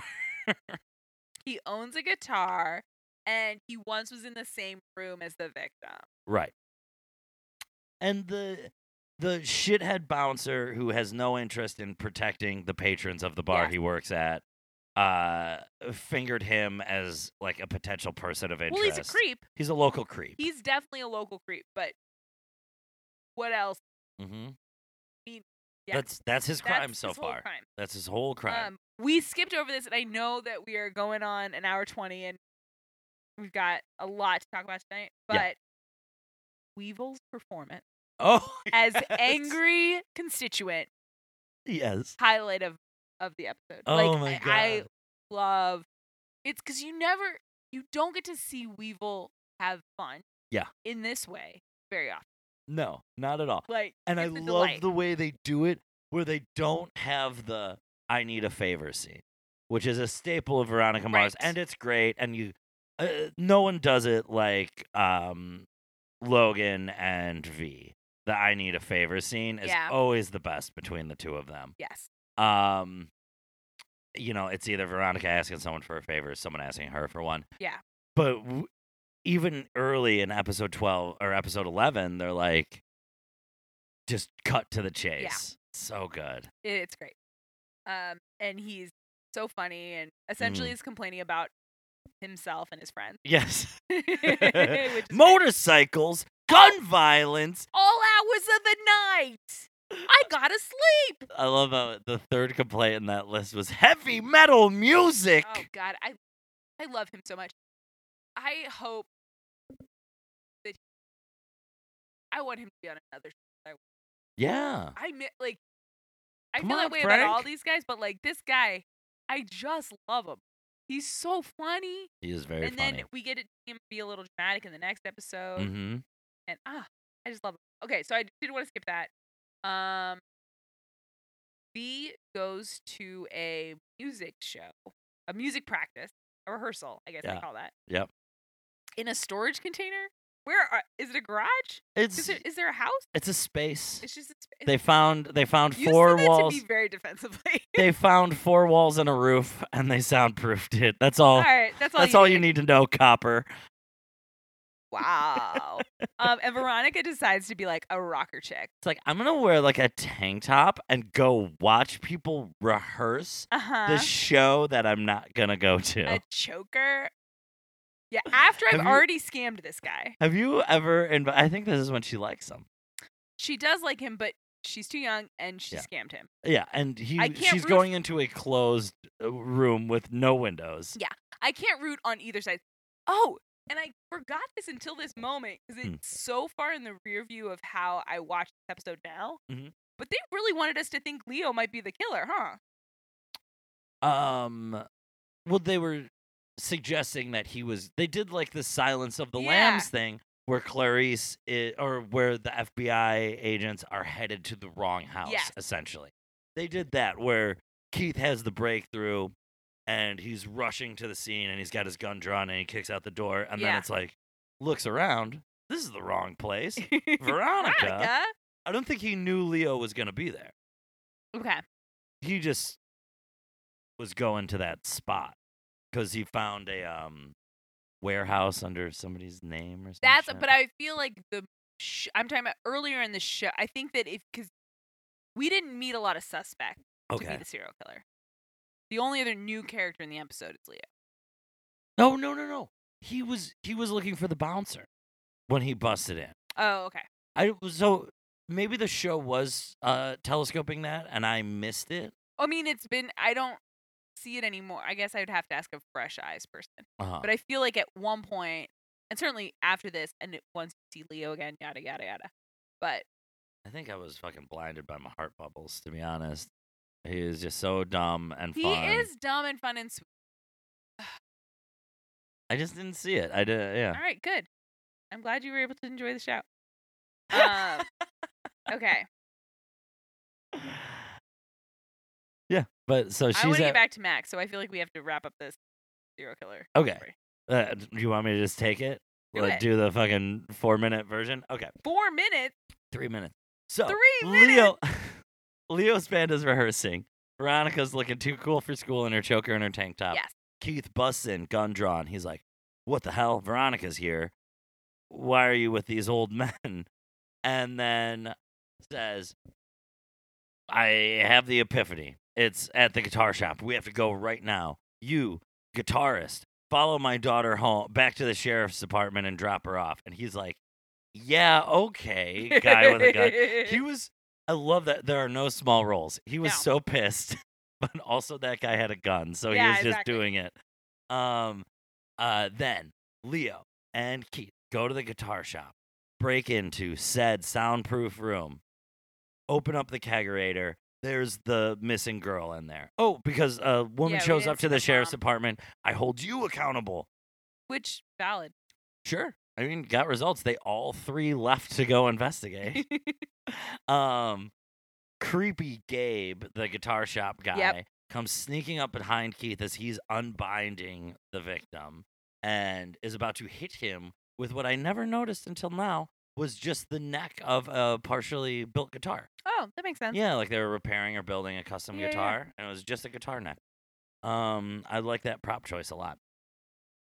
Leo saves him by jumping on the guy right before he strikes, but Gabe gets the upper hand and is about to strangle Leo when Keith shows up with his gun. Boom, boom. But doesn't shoot him this time. Well, I meant like boom, boom, like emotionally. Emotionally boom, booms him.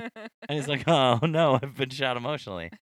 And saves the day. And then later in the episode, I'll just do all the Leo stuff. Leo gets suspended because one night when Veronica was over, the evidence locker was left unlocked. And that's a big no-no. And so he knows it was Veronica. He knows that she punked him. Yep. He's very sad. She tries to apologize, but he's like, I don't care. And then she makes a comment about how sexy it is to save a girl's dad from being murdered. Wait, she said that after that? I think she said that before. Because she thought they could still flirt. Yeah. And then he's like, oh, by the way, you got me fired. Suspended. Fuck yourself. At this point. Well, he's being hyperbolic. Right. Okay. I don't think he says that. But that's the Leo subtag. Yeah, okay. That's the Leo and the E string strangler case. Keith gets his man. Mayor is happy. Don, I think Don still somehow tries to take credit, right? Of course. He probably got credit. Yeah. To be honest. Because the mayor doesn't want to admit that the sheriff he helped oust solved the case. True. All right. B story. Wrap it up for us. We got Mac. She is having to go on a camping trip in January in California. I don't know where the fuck what they're talking about. Big Sur. It's still very cold. Yeah, but you light a fire. It's nice. Anyway, go on. No, you go to a cabin. No. It's too cold to camp. I've camped in Big Sur, tent camping in February. You're a silly, silly man. Keep rolling. So, but they have an RV, so I guess it's probably fine, but it's still, it's January. So then, Mac looks across the street. She sees a rich person's minivan. It's her mom, her biological mom. She walks over. They put their hands on the other side of the glass. It's very touching and sad and sweet. And Mac looks over her shoulder for a second, and her mom just drives away. It's like, all right, well, I guess we're not gonna fix this right now. She did not want to get busted by the legal parents. Well, and I'm sure there's rules. Exactly. Yeah, there's got to be rules.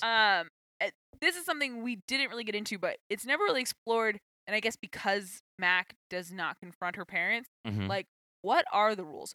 Were you ever gonna tell her? Because adopted people know they're adopted. Were they ever gonna contact each other? Who made this rule? If the settlements with the it could be a very. It feels like a handshake rule. Because it could have come up in arbitration. You never know, that sort of thing. Then get better money. They should have gotten money from the Sinclairs then. I mean, it might have been a condition that one of the families came up with. Who knows? But you're right. They don't address that at all. It's a weird thing. And 4 years is a long time for a switchback. Yeah. 4 years? I don't think you can switch back after 4 years. I think the Sinclairs wish they did. No, they don't. They love Madison. They're all teenage girls are tough. I think, exactly. They say shit like that, and they give her anything she wants to make up for the fact that they don't really love her. Possibly. I think, and if I ever have a switched at birth and I find out at 4 years, I think you have to just be open. The secret part in the same town, they go to the same school. You're making a mess. Yeah. Do a I mean, and nowadays I feel like it's easier. You could do a communal family situation. Well, yeah, I don't think you should necessarily all have to live together, but it would be like knowing your biological parents when you're adopted. Yeah. I mean, it was a accidental adoption. It wasn't on purpose, but I feel like you should know that stuff. It's so much more traumatic for someone to find out they're adopted than for someone to always know they were adopted. Yeah. Okay, but that's the end of that story. And then the through line? Yeah. Through line, the evidence that we kept talking about her stealing, she gets an audio recording of the Abel Koontz tip. Yeah. So someone left an anonymous tip on the sheriff's helpline that fingered Abel Koontz as the murderer of Lily Kane. She finds that audio clip. Yep. And it's like a voice modulated sort of thing.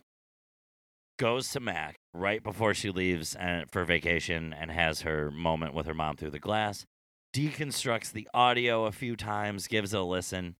Veronica hears what sounds like Clarence Weidman. Yes, and she's talked to Clarence Weidman. She called him on the phone that one time? Yes, she heard his outgoing voicemail.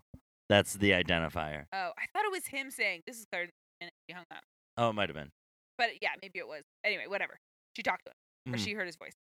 So she decides, hey, I'm going to take some pictures of your family. Ooh, good for the goose, baby. There's one picture, and I think it's Photoshopped, partly why it's so bad, of him and Jake Kane. And the way they're both, because they're not facing each other. He's whispering in Jake's ear, giving him. I think that's what they're trying to Photoshop into reality. Yeah. But what's happening is sort of like maybe they're about to do cheek presses, little cute picture. Yeah.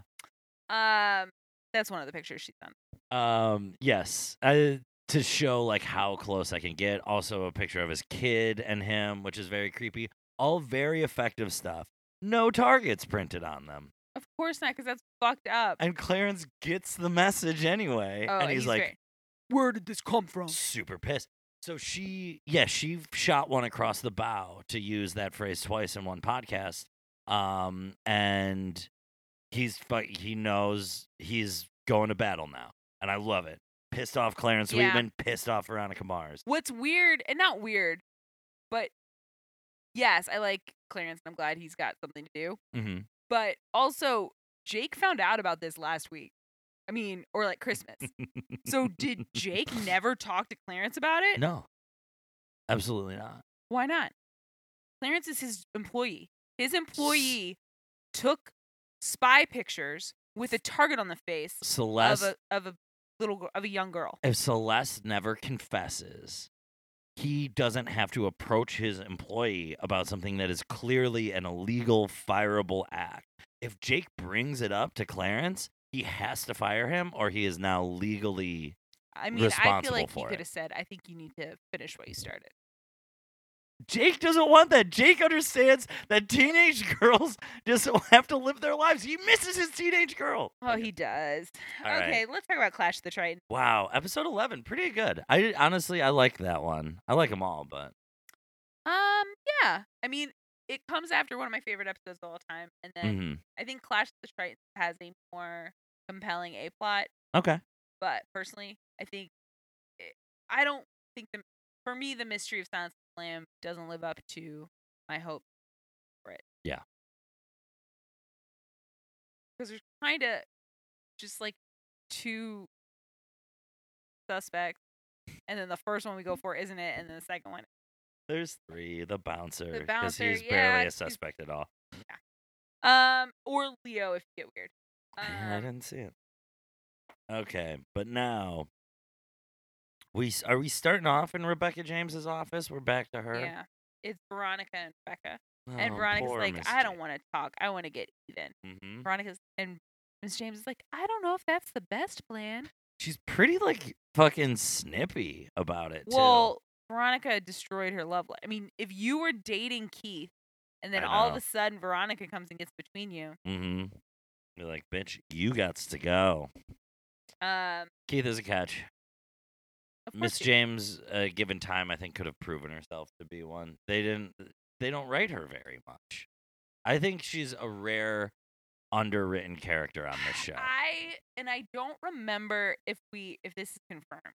So I'm sorry, as a bad Veronica Mars watcher, I don't remember. Oh, what's up? I feel like her conversations she's having with people around the King don't feel kosher.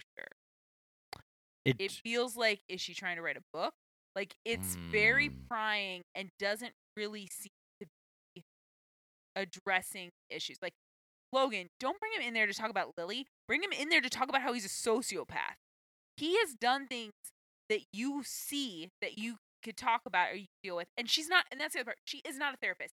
And if she was, she shouldn't be treating all of these people. There's too many conflicting things. Mm-hmm. Is she investigating the murder? What are you doing? I think she's crossed the line. I agree, but I think because I always seen her as like underwritten and not a real like character. Yeah. I'm just like, oh, here's like a sounding board for exposition. That's all I ever saw Miss James as after the brief like stint as a love interest. I don't blame writing as much as I feel like she's just as she's not a catch. I guess that's what I'm saying. I don't know that I think she's underwritten so much as I think she's not. She's good a enough dud. Well, just not good enough for Keith. She's a bad person. Okay. She's an unethical. One, are guidance counselors supposed to give therapy? No, not at all. Yeah. They're supposed to tell you like where to find the forms to apply to a college. Yeah, or they can tell you, they could help you, like, say, hey, you need therapy. You know what I mean? Like, or to honestly call your parents and be like, hey, maybe this person needs therapy. Right. But, like, she feels like she's crossing a line. If we had found out that next year she wrote a book about everyone's business, it wouldn't shock me. Like, that, so I don't, for me, it's less underwritten and more underhanded. Okay. I mean, that's an interesting theory. I would hope that if she is doing that, like someone beats her to the publisher and she doesn't make a dime off of it. You're going to say beats her to a pulp. I'm like, whoa! Right. Okay. I mean, I guess, yeah. Just, beats her with an image of her life. Jesus beats Christ. Her down. No. But hey, guess what? Veronica is usually 2 steps ahead of everyone. Everyone always. Except when she has her one of those random. Well, I guess maybe this one isn't random. They might tell her, we have a tip. We have a tip. There are IDs in your locker. She's like, okay, cool, let's look. She plants the microphones in Miss James' office, by the way. By the way. Yeah. But yeah, there's a random locker search. But or do they tell her they had a tip? I think they tell her there's a tip about fake IDs. Because she opens it being like, yeah, okay, let's the fake IDs that are in here. Well, she gets snitched on. No, she... Yes, she does. Rick snitches on her. That's not snitching. Yes, it is. Snitching is when you are part of a criminal conspiracy or you witness a piece of a criminal conspiracy and then you tell the authority. Rick it is and not his buddy Tim to make stuff up about Rick someone. And his buddy Tim are... Yeah, it's still snitching. It's still snitching. You can false snitch. No, you can fake snitch. No, you absolutely can false snitch. She could still go to jail for it. How is that not snitching? Snitching is revealing true things. I don't think that caveat. That's the basis of snitching. I disagree with that caveat. It's telling the cops some shit about someone else. So just making stuff up is snitching. Yeah. Okay. I didn't do that shit. She did it. That's snitching. That's accusing. All right, I don't know what to do with you because I feel like we're just not using the same definition of the word, and I feel like mine is like the one that. Oh, I'm sure you feel like that. I'm sure you feel like you're right about this, Mogi. Of like anything, I just don't know what to do. I can imagine that Ryan Mogi would think that she has the correct definition of some shit. I don't know what to. I just don't know what to do. I don't know how to move forward through this. So I feel like. Why don't we just talk about Veronica Mars? Yeah, I mean. Yeah, that's what I would prefer to do. I don't know. Okay, so Rick and Tim are out on the town. Okay. With some fake IDs. Uh-huh. Drinking, boozing it up. Tim gets alcohol poisoning and gets dumped at the emergency room by his buddy Rick. Right. So Sheriff Lamb and Principal Vice Principal Clemens pull him in. Put the screws to him. He sings like a canary, says, Veronica Mars gave me the fake ID. Yes. Snitching. Okay. He snitches.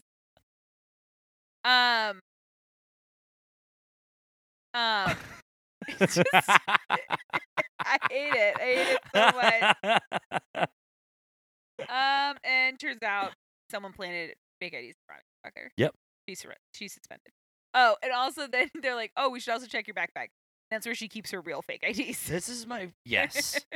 And this part of the episode makes it so great because Veronica is so indignant about being framed for a crime that she commits constantly. I know. It's like if a fucking yeah, like if someone at Goldman Sachs was accused of insider trading in a case that they happened to not insider trade. Or you know what I mean? Or if like someone was accused of embezzlement, but it turns out that they didn't get the bonus they expected. All right, we'll get to it. We will get to that. And you're right. She's super indignant, and then later she's indignant because the fake IDs aren't that good. They're not as good as what she would do. I can relate to that. I love that because she has her buddy Wallace go in and get one of these fake IDs that apparently is being sold by Veronica Mars for $250. Right. She wishes she was them, except for maybe not. I wonder. She doesn't really care about money that much. For a poor person, she really is not that invested in money. I mean, if you listen to past episodes or just are familiar with the series, Veronica is still taking cold showers, you guys. Maybe she's starting to feel like they're invigorating. Yeah. But you know what? She doesn't call her dad when she's in prison or in jail. Nope. She calls Big Cliff, and he helps her. Yeah, post bail. Probably, I don't think you can do that. A lawyer can post your bail.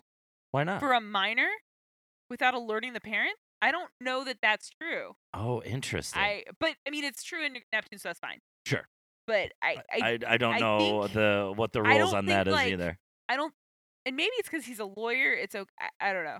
But like, I don't think like a 14-year-old couldn't call me from jail and me go pick him up, right? Like randoms, right?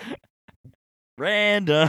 No, I have no idea. I mean, I didn't even think about that. I've never been held in jail, but I've watched a lot of television. Sure. On TV, it seems like individual people's parents have to come up. It's never like okay, if it was Riverdale, Archie's dad cannot pick up Jughead and Betty. Yes. When I was 17, it was a very good year. Yeah, exactly. I was released from jail on an I bond and picked up by my brother's girlfriend. Okay, what is an I bond? It basically means they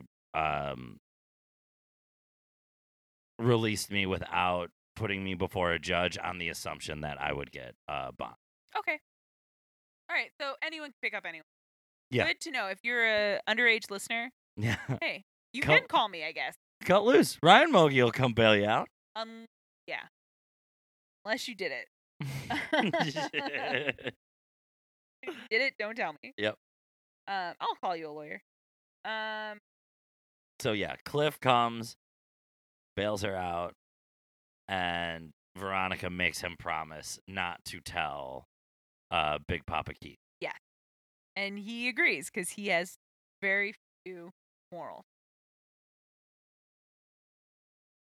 Yeah, he's a pretty fly by night dude, and that's why I love Cliff so much. I do too. He's enjoyable. Chaotic neutral. Yeah, that I believe it. Okay, so I guess Veronica's just going to be done with the case, right? Because she can't go to school, so too bad. She was going to record the things in Ms. James' room, but she can't now. She can't go to school, so. Oh, but you know what you're forgetting about? What's that? The existence of tarps. You're right. I forgot that tarps exist. Exactly, but you know who didn't? Veronica. I love her little tarp. That's a little tarp car. It's like, I mean, I get why no one at Neptune High figured out because Neptune High. They're dumb as shit. Dumb as hell. But like, how much does a fucking shitty old LeBaron stand out in that fucking parking lot of like? Yeah, or just a car with a tarp on it in a high school parking lot. That's so much more suspicious. Like what? But it's great. Parks a car in the parking lot within range of her listening device. Yeah. And is just snooping on everyone who's going into Miss James' office to get a little unlicensed therapy. Yes, including, I think first up is Weave. Yeah, poor Weave.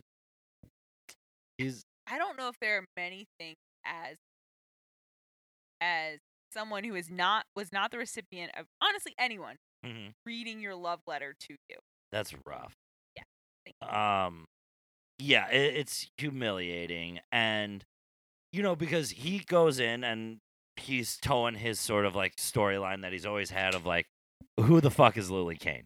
Yeah. Lily Kane is nothing to me. I'm certainly not desperately in love with her. I know, and he tries to like even make it a racial thing, and it's like someone in my neighborhood went missing the same night, and nobody even found her for 3 months. And Miss James is like, "Yeah, no, that is sad, but that's not what we're talking about here." You're right, that sucks. Yeah, but that's not this. This is you were in love with Lily. Yeah, and he was. He wrote her like a really sweet. He loved her. Yeah. And there was something you were saying off mic earlier about how we see characters learn information over and over and over again. So, like, to us as viewers, it seems like, wow, they're really hitting this home. But that moment when she's in the LeBaron, listening to Weevil make the sort of, like, emotional confession, I felt like even though we have seen evidence and even proof of Weevil's, like, relationship with Lily, it was important to see Veronica learn it. You know what I mean? Well, and I feel like we got our first look at what the nature of that relationship from both sides, because we knew there were rumors about it. Yep. We knew he cried at the memorial, and we knew that he had a tattoo. Yeah. So, I mean, all that does add up to something, but it's like now we have from his perspective, and then we have Miss James saying, well, Lily used these letters to get out of gym. Right, because a boy in her gym class was bothering. Ooh, Weevil. Yeah. I mean, it's really hard to, because we'd never, ever get to see that relationship. Right. So when, and I'm sure for a teenage girl and a teenage boy, Lily could be cruel.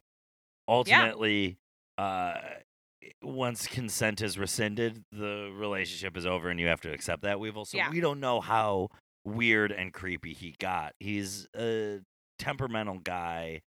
Lily could have every justification for saying, I don't want to be in class with this guy. Well, and it did feel, I mean, his letter said, I will love you for the rest of our lives. That's some high school shit. I'm sure I sent someone a letter that said that. Yes, but when someone is capricious with you and you're thinking, I love you for the rest of my life, like probably any honest conversation you have with them is going to be inherently creepy.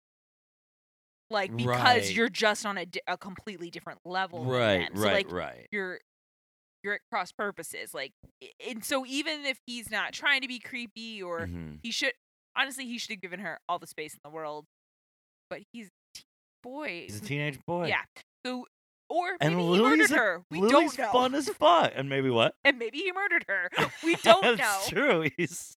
But like, yeah. So it is good to see Veronica, and honest, because Veronica, last time someone flat out told her this was true, she dismissed it. Oh yeah, that's right. Wanda said, "Cool, Wanda." Wanda said it was true, and she's like, "No." And Wanda's like, "Okay." I've heard like, from sources. because I used to date Felix. You know, like he's this. Like Weevil's best friend, and I went to the movies with Lily, and she was on a date with Weevil. Like, no, it's like a real thing. Okay. All right, Wanda.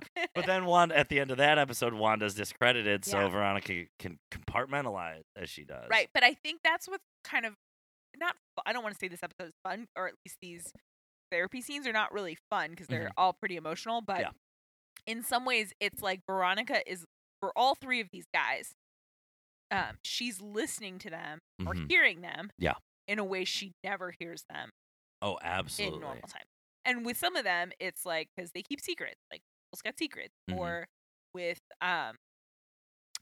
Duncan, it's like they have so much baggage between them, they can't, even when they try to communicate. And at the end of this episode, they have cute moments. Yeah, they can't really connect. There's some stuff. Yeah, some big stuff between them. And so she gets to really like see him, and then for Logan, she gets to see how like desperately sad he is. Yeah. Like almost suicidal. Yeah. Oh my God. And it's funny. I don't know if it's a performance thing or a character thing or what. So Logan basically gives the same like fucked up, heartfelt confession as Weevil does in Miss James' office about his relationship with Lily. And Logan gets into this whole thing about how they were broken up and it's Veronica's fault. And maybe if they were together at the time of her murder, he would have been there when she was killed and he could have like done something. Yeah. So, and of course, and he even says he's just as mad at himself and he's just as mad at Lily. He's fucked up. I found that so much more like profound and heartbreaking than Weevil's thing. Okay. Not that I don't love Weevil and I don't love Francis Capra third as an actor, but like it's another like fuck man. Jason Dohring like doing it. No, he nails it, but also I feel like with Weevil it's in some ways like less complex what we're being presented. Whereas for Logan it's like I mean, it also ends with him being like, what's so great about being alive? Yeah. He's suicidal. He's suicidal. So it's heavy. And he's Logan, baby. And it's also interesting, and I had forgotten. I mean, I knew, like, if you told me to tell you the story of how Logan and Lily broke up, I could have told you, but I had forgotten that he flat out is saying to Miss James and is like flat out like, yeah, I blame Veronica for Lily's death. I guess I had forgotten that was like an explicit thing. Yeah, and do you know what the cause of it? His whole justification? Fucking snitching, dude. That is snitching. That is snitching. We are aligned. Yes.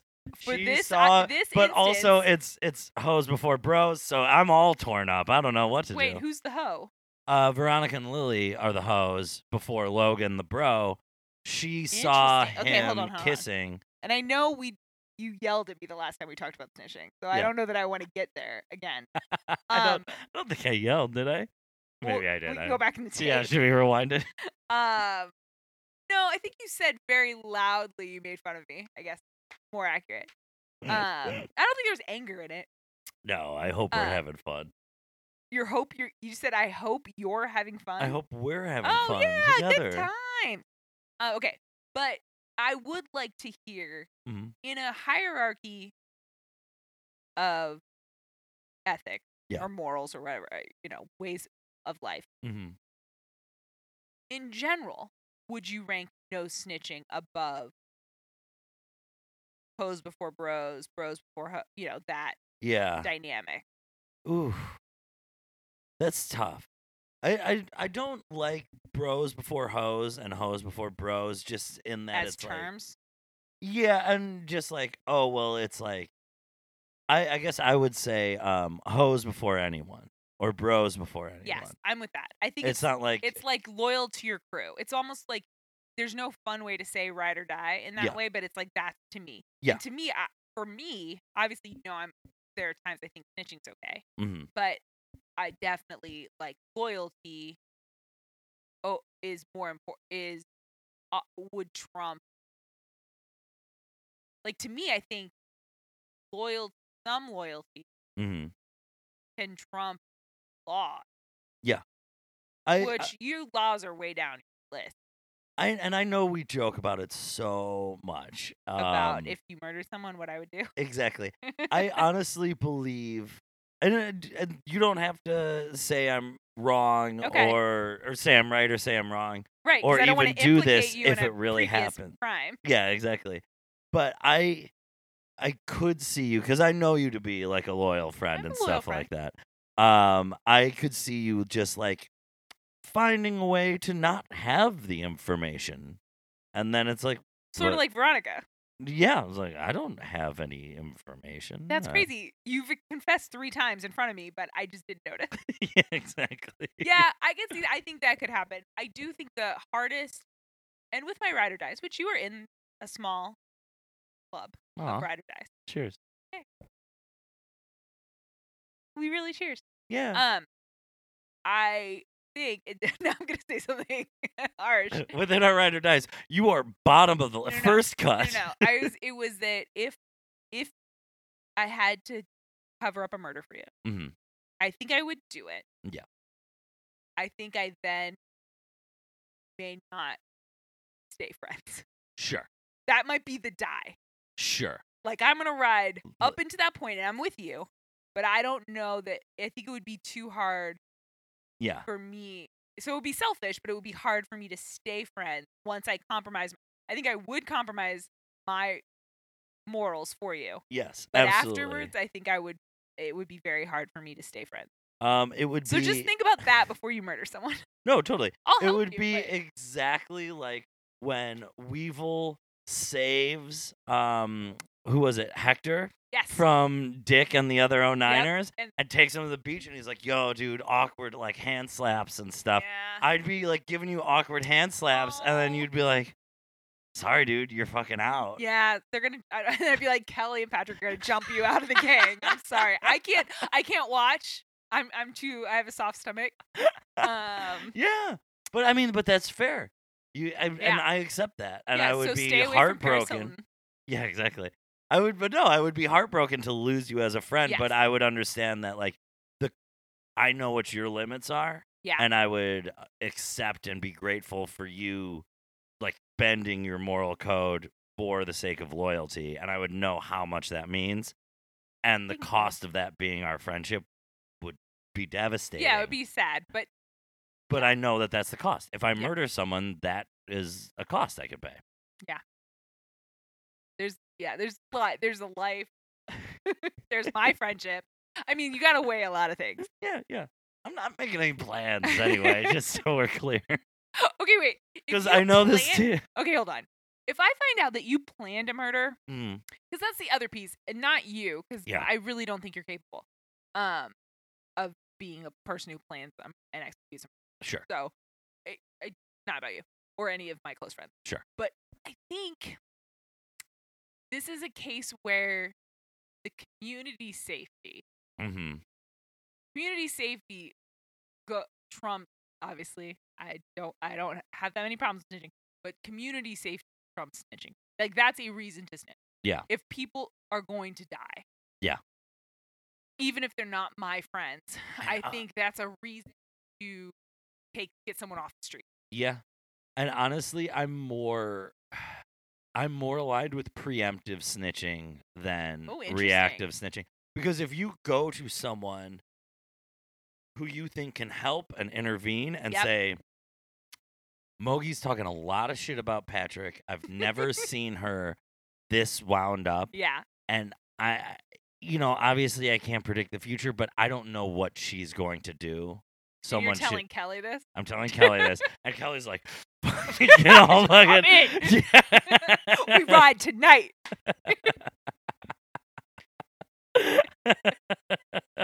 Yeah, I think you're right. It's the post snitching, and there's also, I think, because post snitching, I'm like, what the fuck were you doing earlier?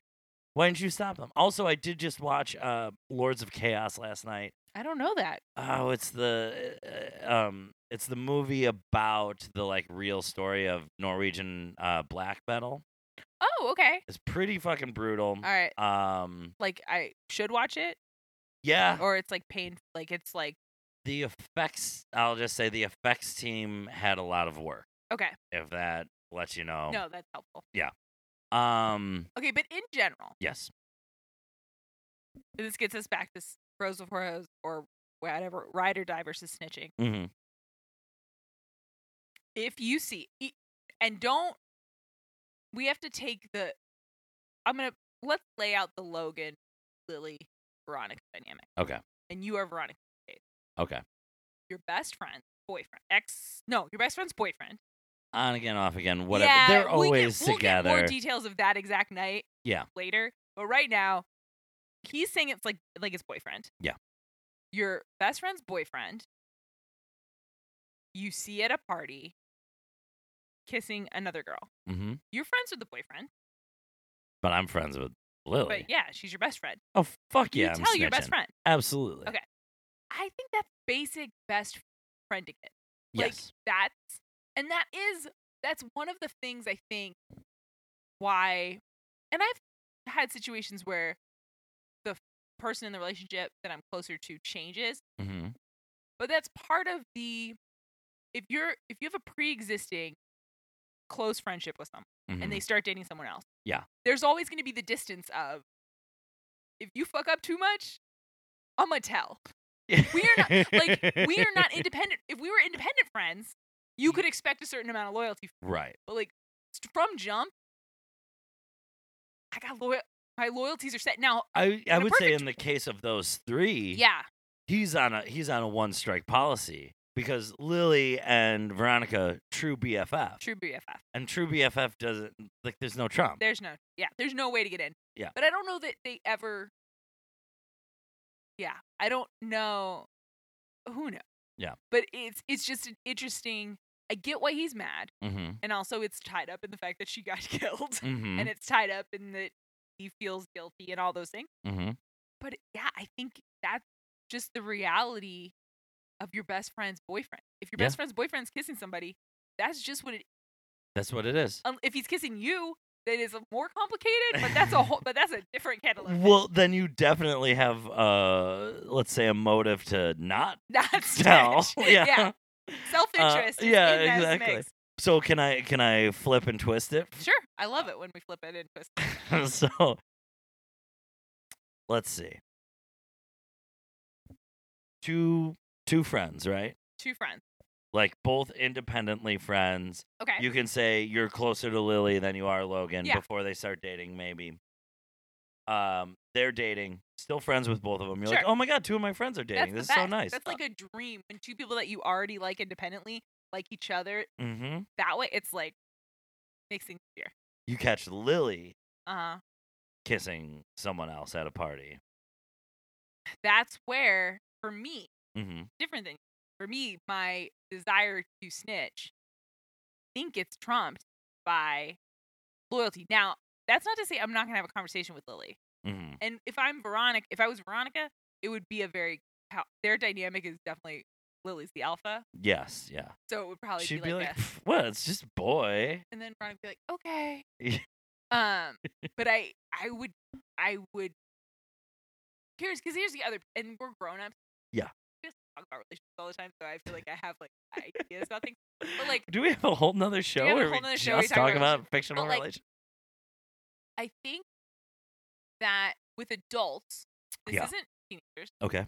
But with adults, I don't know the business of your relationship. So like, if I saw Kelly kissing someone, I would have a conversation with her. Right. But I don't know for sure that that's outside the realm of what she as an adult in her partnership has decided is okay. And if you had that conversation and she was like, no, that's part of my arrangement with my fiance, you would take her at her word. 100%. Because you're adults. Yes, grown-ups. But you're right. For teens, I don't even think that would occur to me. That's like an option. That's like a thing. I just feel like, no way. One boy, one girl, forever. I wrote his name on my binder. He has a tattoo of me. Wait, what? So I feel like, I think it would be, you'd have the conversation, and then I think it would be sort of like me covering up a murder for you. I don't think it would end a friendship, but it would, like, you just have to sit quietly with the knowledge that your friend is something shitty, and they're doing it to somebody that you like, and then it's your friend, but that, I think because there's a point where it's not, do you want to be the person who blows it up? No, absolutely not. I mean, my policy on you're snitching. Like, no snitches. And also that's a component of it. I don't want to be the person who's fucking blowing up someone else's biz, but if it's, I think what it comes down to is BFF is the trump card, right? Yeah, BFF is beyond, it's a whole nother layer. I think it goes BFF, general loyalty, no snitching. That would be my hierarchy of it. Because but BFF if it became like a habitual thing, if my BFF is habitually cheating on their significant other, unbeknownst to them, and I'm also friends with them, I don't know how long I could watch it happen. I would say probably 3 strikes. I think that my Oh man, I think my BF. Okay, because I have a BFF. Yeah. And she would never, but yeah. for the purpose of this conversation, I think that I would. It's sort of like the murder thing. I think I would end up distancing myself from them. Not necessarily tell on them, not snitch, but like I think it would be very hard to continue supporting them. Yeah. And having the same dynamic if they were doing something so hurtful. Maybe, or this is fucked up. We would just never talk about it. Which is not great. That's not a great thing, but it might be that you just ignore it. And then, yeah, you are contributing. You're not contributing, but you're not helping bring out the truth to a person you care about. But I don't know. It's so messy. And okay, I'm going to add a layer. It's high school. We're not adults, because adults makes it even exactly. I'm picturing like there's got to be like a kid involved now. Yeah. No. Like take adults off the table. You were in high school. Great. You got a BFF. BFF's got a girlfriend. Okay. BFF girlfriend, like she's great. You're friends with her independently, but you got a BFF. BFF is cheating habitually. Yeah. With different people at different times. Just okay. Like when so not like an affair, like they have they're not two in love with someone. Yeah, it's when they have a chance, they act like they're single. They hook up with people. Gotcha. Girlfriend in chem class, which is the class you have together where you always talk. Okay. Says you can tell she's having a tough day, and you're like, "What's up, man? You good?" And she's like, "No, I think BFF is cheating on me." Has he said anything to you?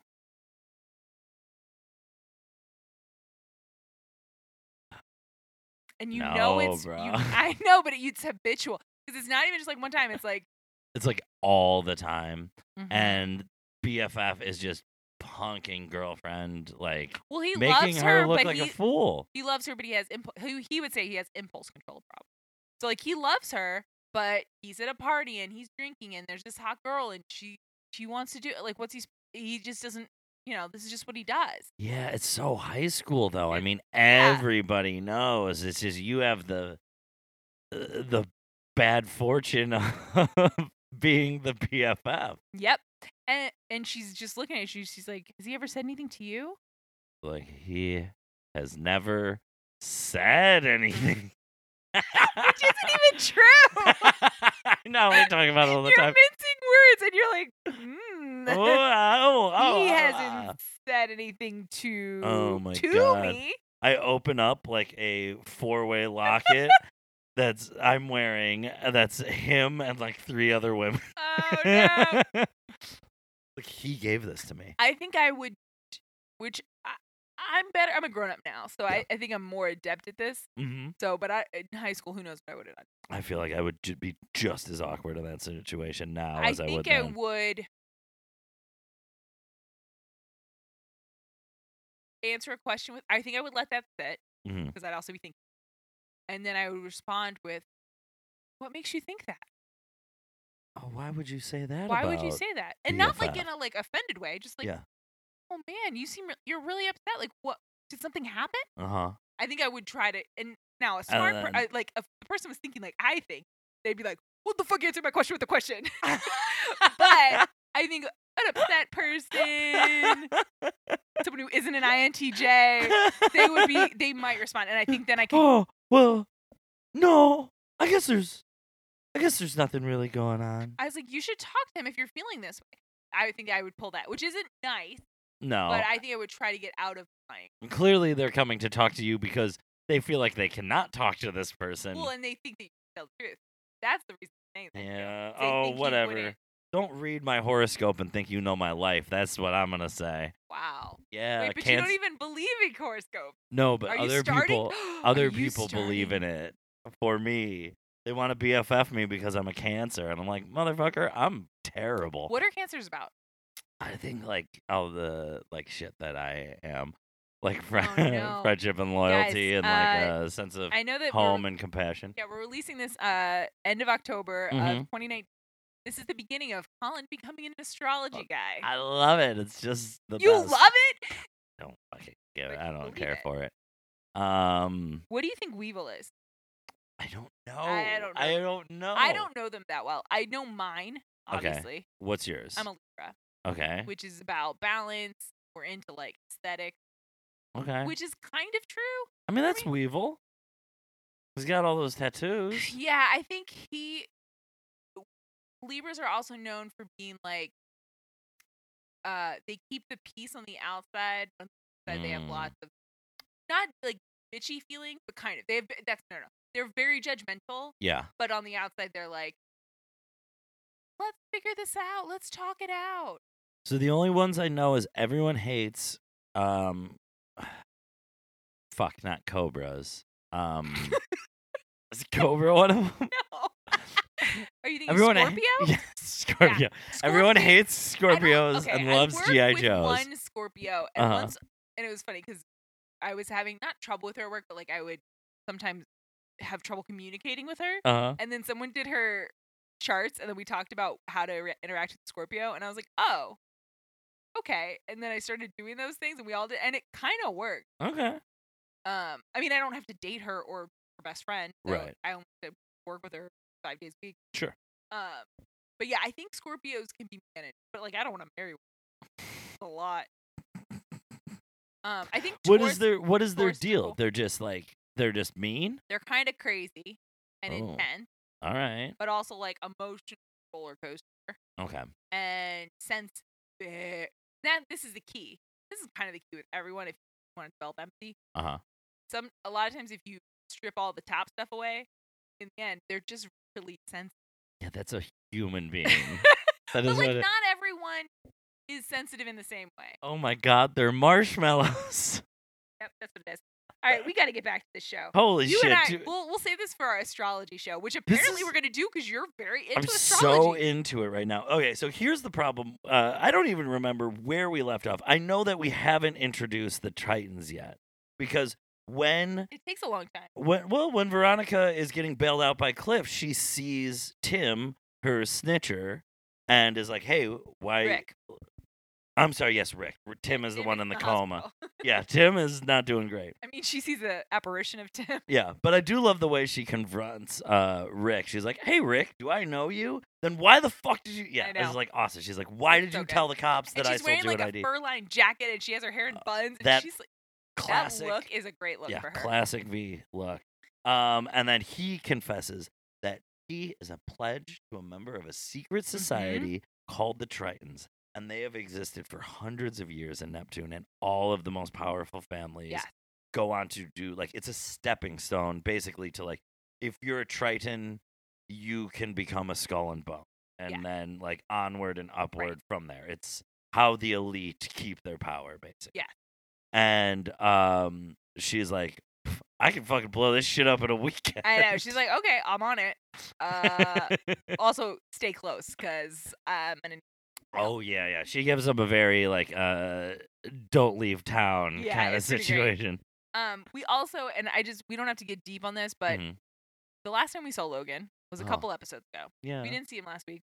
He needed a week off. Because his dad got stabbed in the stomach by someone he was fucking who was not his mom. Right. At his mom's Christmas party. Yeah. Which is his mom's favorite thing that she does all year. Like, oh my God, Lynn. It's like the only fucking thing. Also, right before that, all his friends were perving on his mom. So he's had a lot of conflicting feelings. He's driving to I think he just lost like $2,000 cash in the space of a week. He also lost a bunch of money. So he's in the car in his Xterra. So he has one thing working for him. And he's listening to shock jocks on the radio. Yeah. Talk about his parents. Hey, check it out. Aaron Eccles and Lynn Eccles are blah, blah, blah, like that. Wagga, wagga, wagga. Oh, doinky, doinky. If I had Lynn at home, I'd still probably fuck other people, because if you, Oh, yeah. Yeah, they say, like... That old say, yeah. It is an old saying, but it's Is it? Yeah. Oh. I don't know if it's always said that way, but yeah. Show me a hot chick, and I'll show you a guy who's tired of fucking her, basically, was... I think that's the thing. They say a TV friendly version of that. Gotcha. But the saying is that, which I get. It's just so fucking gross. It's super gross. But here's the thing. Underneath it, there is a truth that I think is real and not disgusting, which is that the fantasy of a person, or even initial stages of a relationship, are very different from a partnership at a settled relationship. It's but the way they say tired of fucking her is not quite how I would define that partnership zone. Well, and an even more innocuous way of saying it is the grass is always greener on the other side of the hill. Yes, and the grass is always greener when you first move in the house. Yeah, before you walk all over it. Before anyone stepped on it. It's super green. Wait, why is there grass in your house? Yeah, but the news is out. Which is that when my parents got divorced, my dad was a teacher at my school. So, like, it was a semi-public thing for me. But I can't imagine if it was, like, a talking point on the radio and in magazines and and they're not even getting divorced, but, like, everybody, everything. That would, you would feel so trapped. Oh, yeah, I can't even begin to imagine that feeling. And they show it in the episode when Logan walks in. Yeah. And they do, like, the dramatic, like, all eyes on him excuse me. All eyes on him sort of thing. And yeah, so he's not dealing with it well. He immediately gets into a fist fight over it. Yeah. I mean, he's being, like, picked on. He's being picked on, and Logan doesn't stand for that. No. He knows that the way out of a confrontation is violence. He's been taught that his whole life. And so he picks a fight. Meanwhile, Aaron is like, someone's giving too specific information. Yeah. Like, it has to be an inside source. So he's back in Mars investigation for the second time in, like, 3 weeks, hiring Keith to get to the bottom of this thing. Keith is happy to help. Yeah. I mean... Because, I'm sure Keith carries a little... I'm surprised that Aaron doesn't have any hard... Because if Keith was just 10 minutes faster at his job... Oh, fuck that. Aaron stood in his way as much as possible. But I just... Keith was so close to stopping Aaron from playing. Yeah, no, that's true. But he didn't. But no, he got stuck. But I think Aaron, for his flaws, I think is at least pragmatic. If not, I don't know. Is there some alternative? No, there's no motivation for him going back to Keith. I think he just knows Keith is good at his job and he appreciates it. I think that Aaron is pretty smart about people to the extent of being able so I think he knows Keith will do a good job. He's an honest guy and he's gonna figure it out. And he could use an honest guy who's good at his job, even if Aaron is a shitbag who's only just lying and manipulating and doing whatever he wants. He can recognize those qualities as being useful. Yes, I think that's what it is.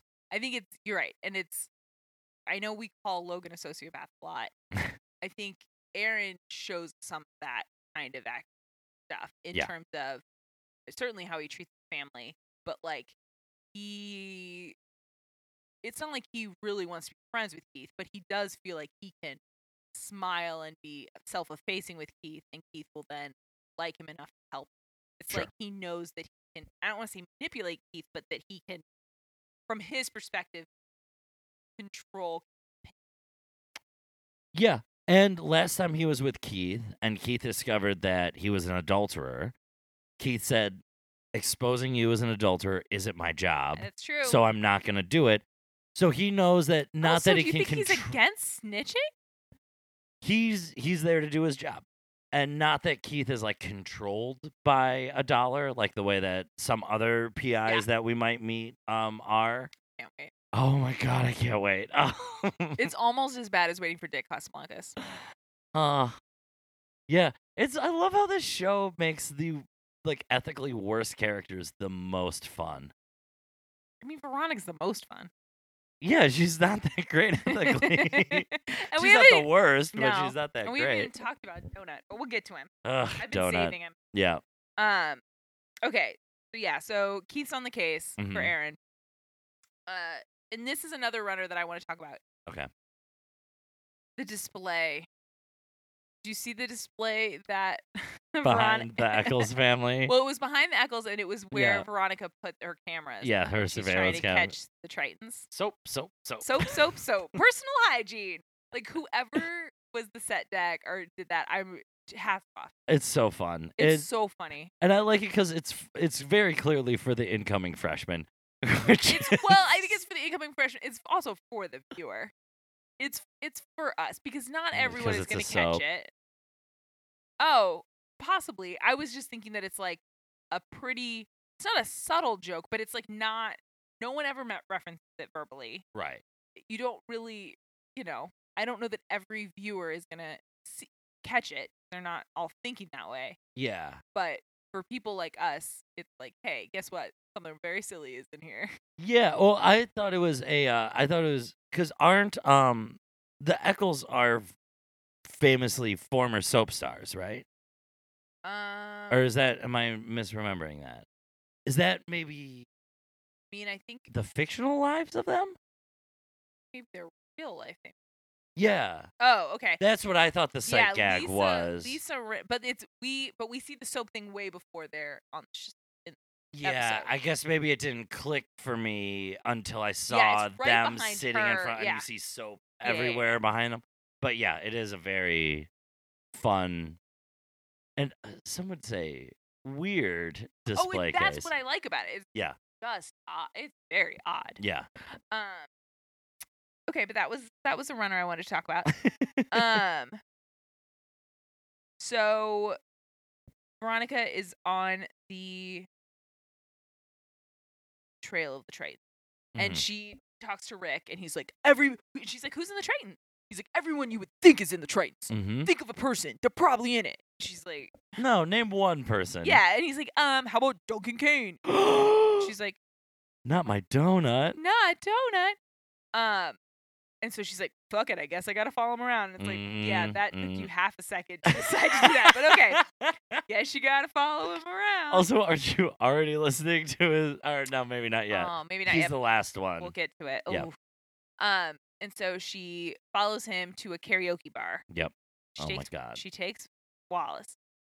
The two of them are there, and she sees Duncan Stress talk to him, and he speaks gibberish back to her. But it's kind of cute because at first he's speaking pure gibberish. Yeah.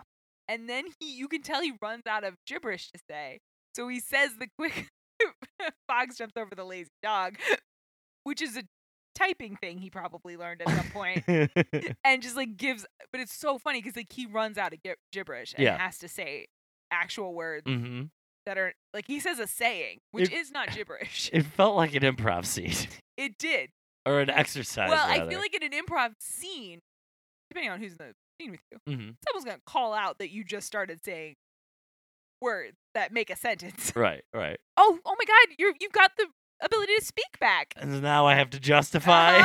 Justify in half gibberish, half typing lesson. God damn it. We're supposed to be on the same team. But I like to watch you squirm. That's half of improv. Yep. But yeah, so he's no help, but she's asking all the right questions. Yep. She's saying, who's the head of this business? What's going on? I know all about these Tritons. I know what you did. I know that you know. A kid's in the hospital. And I think that's when because I also like that he like inflects and emotes. Yeah. And his gibberish is like, the quick brown fox jumps over the lazy dog. Oh, it's like, well, and they're kind of connecting. You know, I ship it. Then he goes and gets a piece of paper for her. And the piece of paper says, I've heard your voice. Or you've heard my voice. Or no, if you want to hear my voice, we need to hear yours. And it has a little conch? No. Then she's like, oh. And then we go to commercial and her being like, oh no.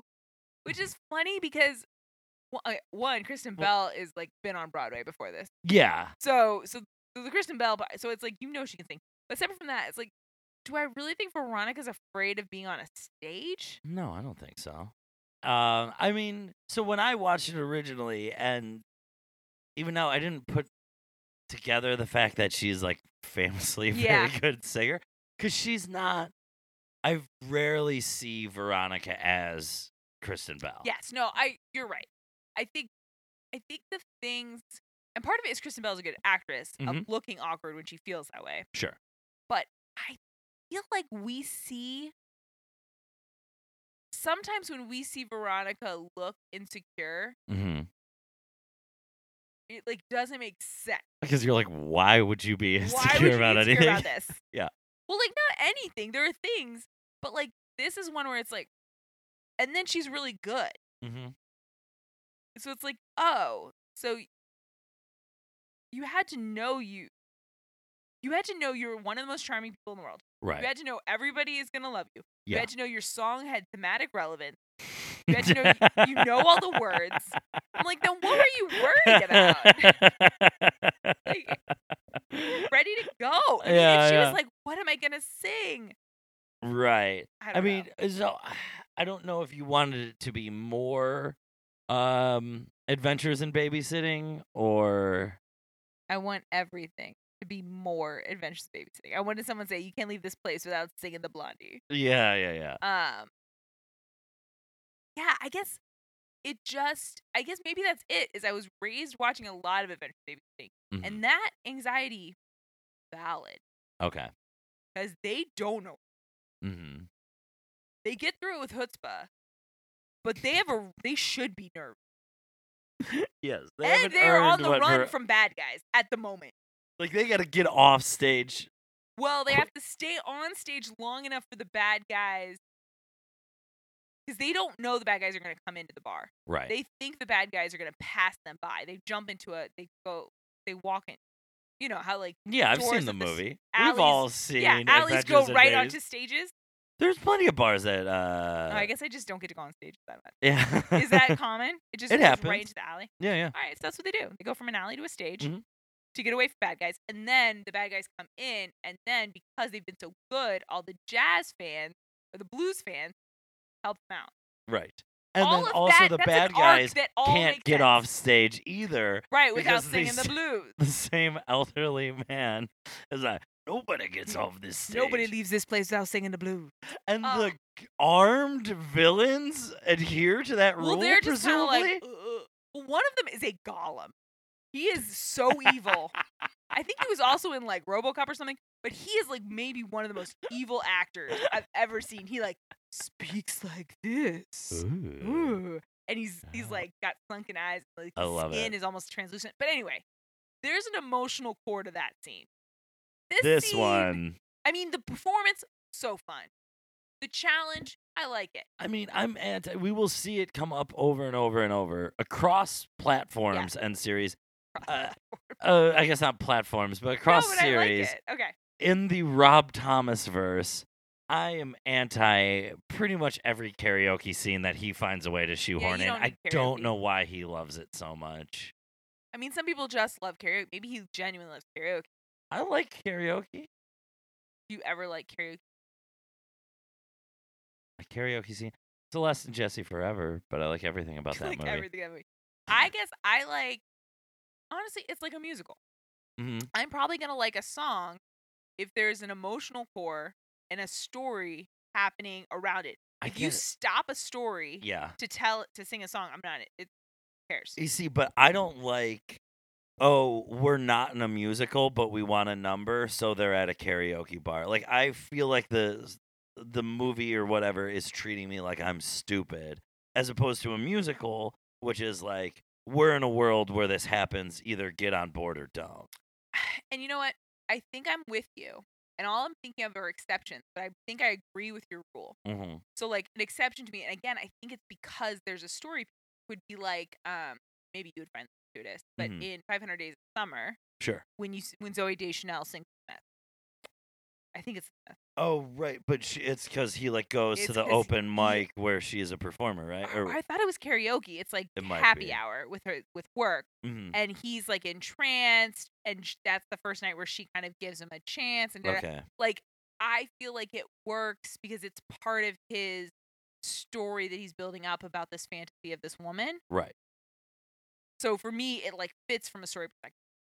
Her singing one way or another, I don't know that it tells stuff story-wise, especially with the they challenged me, and then I rose to the challenge. Great. It was all right, okay. I mean, I wish it had said make out with Wallace. Then that face. Whoa, yeah, but then the face that it made, she would have made perfect sense because that's complicated, and is he gonna do it, and is it a thing? And then they do it, but then. That's the thing that the BFFs just never address. Oh, yeah, they can never talk about that. Yeah, I feel like that's fine. Don't snitch on each other, to each other. You know what? That's a valid rewrite. I accept your... Right, wouldn't that have been a much more challenging thing? Yes. I'll unseal my lips once you press yours to Wallace. And here's the other thing that we don't know yet, but turns out Triton, kind of a doofus. Are you talking about toilet goof? Or different Triton? I'm talking about real Triton. Oh, okay. They're doofuses. Yes, it's a absolutely. Bunch of doofus. Super nerds. Super nerds. I mean, let's just cut to the chase. Fucking walks around with a I'm playing myself in chessboard. MIT douche. Is he a douche? I don't know. Yeah. I think he's just done with high school. He's just done. That's fine. I relate to that. But he walks... I didn't think... Okay, he walks with the chessboard. That is douchey. But I felt like his conversation with Veronica made me feel like he wasn't a douche to her. He wasn't snotty or ugh, Junior, I'm already out of here. I felt like he was just this is who I am. I'm secure in who I am. Yeah. I'm gonna get the fuck out of here as soon as I can. And they had that in common. Yeah, okay, fine. I'll take back douche. But he's douchey for sure. You know what? Whatever, man. Is it real? I was gonna say he could walk around with a Nintendo DS and play chess by himself if he wanted to. Or fuck that judgmental shit. He could walk around with a chessboard if he wants to. I don't give a shit if he's got a chessboard. Okay, here's what I would say is not douchey. Not douchey, but the part that I don't like about chess is chess is a two-person game. So you're walking around saying, I could play with any of you, but I'm not inviting any of you to play. Whereas when you play on your phone... You could play just as a one-person game. It's fine. Yeah, and people assume you're playing a computer, even if you're making both moves. Yeah, exactly. Whereas when you carry around that chessboard, it's oh, I'm choosing to play myself because I'm the only worthy opponent here. Yeah, that is the statement. It's a statement. All right, fuck that guy. But my point is that they're all duds. They don't have the vision to make Wallace and Veronica make out, which would have. I mean, the first time I saw this scene, I was so. The first time I heard her sing that song, I was like, this is fun. Yeah. Also, did you catch that she says that Keith is going to find the bail jumper one way or another? No. She says that, which I hadn't caught until I think this viewing. Oh, okay. But when she's talking to Cliff, she's like, and she's like, he's going to find that bail jumper. And she's like, one way or another. And then she sings one way or another. That's what inspired her. But it's and it's good, and I love that I'm gonna get you, and she's singing to people she's gonna get. Yeah, it's great. But she has to go into the bathroom to meet the what was it? The Grand Triton. The Grand Triton. Yeah. And it's very clear very quickly. This Grand Triton is not. There's no there. I love this guy. He is such a dude. I do too, but. Here, it made me have a realization. Yeah. And I don't know if I'm Arrested Developmenting, or if it's a city thing, or if it's the time that we're in. Okay. I'm a full grown up. Sure. I don't go to any night establishment where most people who are not working there wear a shirt and tie and brush their hair. That was the two pieces.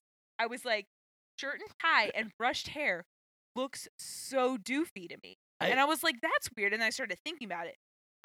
Daytime, sure. But even then, most people where I work don't wear a tie. Yeah. Maybe a button down, but also a shirt.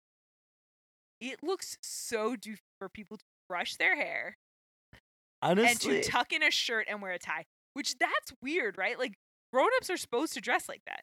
I like to do it just because it's like a fun little escape from my everyday casual attire Okay, from but time you to time. never dress. Well, I shouldn't never. Maybe just don't hang out with men. I've never seen you dress like this, Couch. One, I've never seen your hair brushed like that. Right. Yeah. Like, no, he was like hair, he came from work and went to the karaoke bar. But his work at like the cell phone store. Yeah, absolutely. Not, at the mall. At the mall. Yeah. Like it was. Where it's like you have to wear a button-down shirt and tie. They don't gotta fit you properly. They don't have to be the right color. Yeah. They can have sateen. No, absolutely. Yeah. No, he was a schlub who's like dressed for work. Yeah. And then I was like, maybe he's working at that bar. I do go to bars where sometimes people have to wear a tie, which I always feel bad for them. Yeah, but that's like it's like a black tie tucked into the front button of your black. Yes, of course we're talking about the Pikey again. That's the bar uniform. I went to a different bar last night. Okay, which one? Tom Tom. I don't know. Where is it? Which is in West Hollywood on Santa Monica. Do you know where like all the Vanderpump things are, like Pump and Sir and all that stuff? Like Santa Not Monica. Geographically, but I know them by name. Santa Monica and Robertson. Mm-hmm. Okay. Sir's on Robertson and Pump's on Santa Monica, but it's that corner. Yeah. And Tom Tom is like a couple doors down on Santa Monica. It's fine. I went with a client. Mm-hmm. I probably wouldn't recommend to you unless your mom watches that show and wanted to like show off to her when she's down. Yeah. No, my mom likes Silver Lake. It's a very easy commute for me. Yeah, but I'm just saying if it would make her happy, you could drive. That it can't be that bad. Hollywood. Why the fuck is she so saddled? Well, you know what they say about mothers. What's that? Show me one that's married to Aaron Eccles, and I'll show you someone who's tired of fucking her. I guess I don't know. Yeah, that was a big swing and a miss. Oh my God, what is James doing with that lapel flower? I think she was hiding a mic in the video. Can we get a fucking high five? Did you say that? Mic. I said that. Because so I'm watching it. Nicole comes over after she's done with work. I'm almost finished. I'm watching it, and she goes, "Ugh, Veronica, not very cool." I go, "I'll tell you what's not very cool. That fucking basketball size. It's ugly. Plastic flower on her shirt. It's so bad. What is she doing? Is she? It was a time and a place. Okay.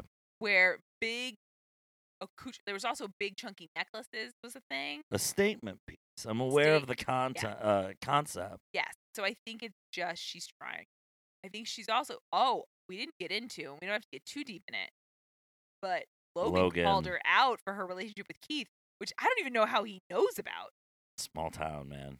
Yeah, I mean, Keith was sneaking home in the morning, but I didn't know he was honking his horn outside the Eccles house. Like, how does she know? He did the Joseph Gordon-Levitt Hall & Oates musical number down the road every night. He might have. He was so happy. She's perfectly nice and tried so hard and is stunning. And Keith, is like divorced or separated. So yeah, he was happy, but she couldn't have made him too happy. Yes, I agree. She's not good enough for Keith. Good enough. But also, she was always compromised. The fact that she was the guidance counselor at Veronica's school. Yeah. It was always a problem. Yeah. And if she had actually made it, not to say that Veronica isn't absolutely his number one priority, but he's a very clever guy and he is a problem solver. If he actually was in love with her, he would have found a way to make it work. He would have transferred Veronica to another school, which honestly should have done anyway. There's no reason why they still live on Neptune except their own misery that they like. All right. Where are we? She talks to the toilet jerk. Duncan. She talks to Duncan. Miss James talks to Duncan. And Duncan, he's feeling something. He's like, it's like these memories keep popping up. Yes. Which we find out, which we hadn't, I don't think we knew this. We definitely didn't know this before, that he has blacked out from the day of Lily's murder through the day of her. So several days are just lost in his brain. Yep. Which which is interesting because those days are when his sister got murdered. Yeah. Well, one of them is. One of them is the day. Well, who knows? Yeah. So. But he describes this very vague like feeling of like being like shuffled to the funeral and then sort of like coming to in a sense. Yes. But also that he feels like there's something inside him that like wants to burst out. Yeah. And that he's thinking a lot more about Lily these days than he was. He confesses that he is off his medication. Yes, and she's like, "Did you tell your doctor?" And he's like, "Oh, don't worry about it. It's just antidepressants." Which, PSA, and I don't know if this is gonna help anyone, but talk to your doctor before you go off antidepressants. He did. He talked to him afterwards. Yeah, and then got the doctor's. Well, and then he went back on the antidepressants at that point. Oh yeah, he's just jumping on and off of his meds. That's not super healthy. Not a good idea. And that's how people. That's one of the ways in which antidepressants can put you in a place where you're worse off than you were. Because your brain chemistry isn't meant to juice like that. Gotcha. Or unjuiced. Yeah. So I get why he reacted the way he did, because he's like, the other medicine, there was something else. But it was also like, no, it's a valid question about your antidepressants too. Yeah, Talk to your doctor. There's a smart way to do this, and it's not just like decide not to take them. Yeah. But also we know from that other episode that Duncan's mother is so invested in him staying numb that it's also a tough thing for Duncan to get off. But he's still on the old standbys. Whatever that is. And Veronica's medicine. For a sick person? We'll see about that. Okay, but she doesn't think he's sick.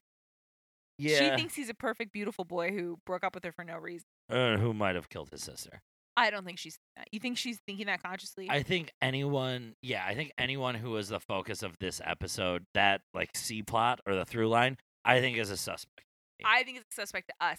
She's just blinded by the light. She's so flirty with the end of the episode. If she actually thought he could kill Lily, like in a real way, thought that was true, I don't think she could playful with him. Yeah. No, all right, fine. You're right. I think she should. I know. It's like we were talking about other things where the clues are right in the face. I was most likely in my mind just jumping ahead to where I am versus where she is as a viewer. She will get what I mean? there. I mean, she will get there to pretty much everyone but Keith. Spoiler alert, I guess.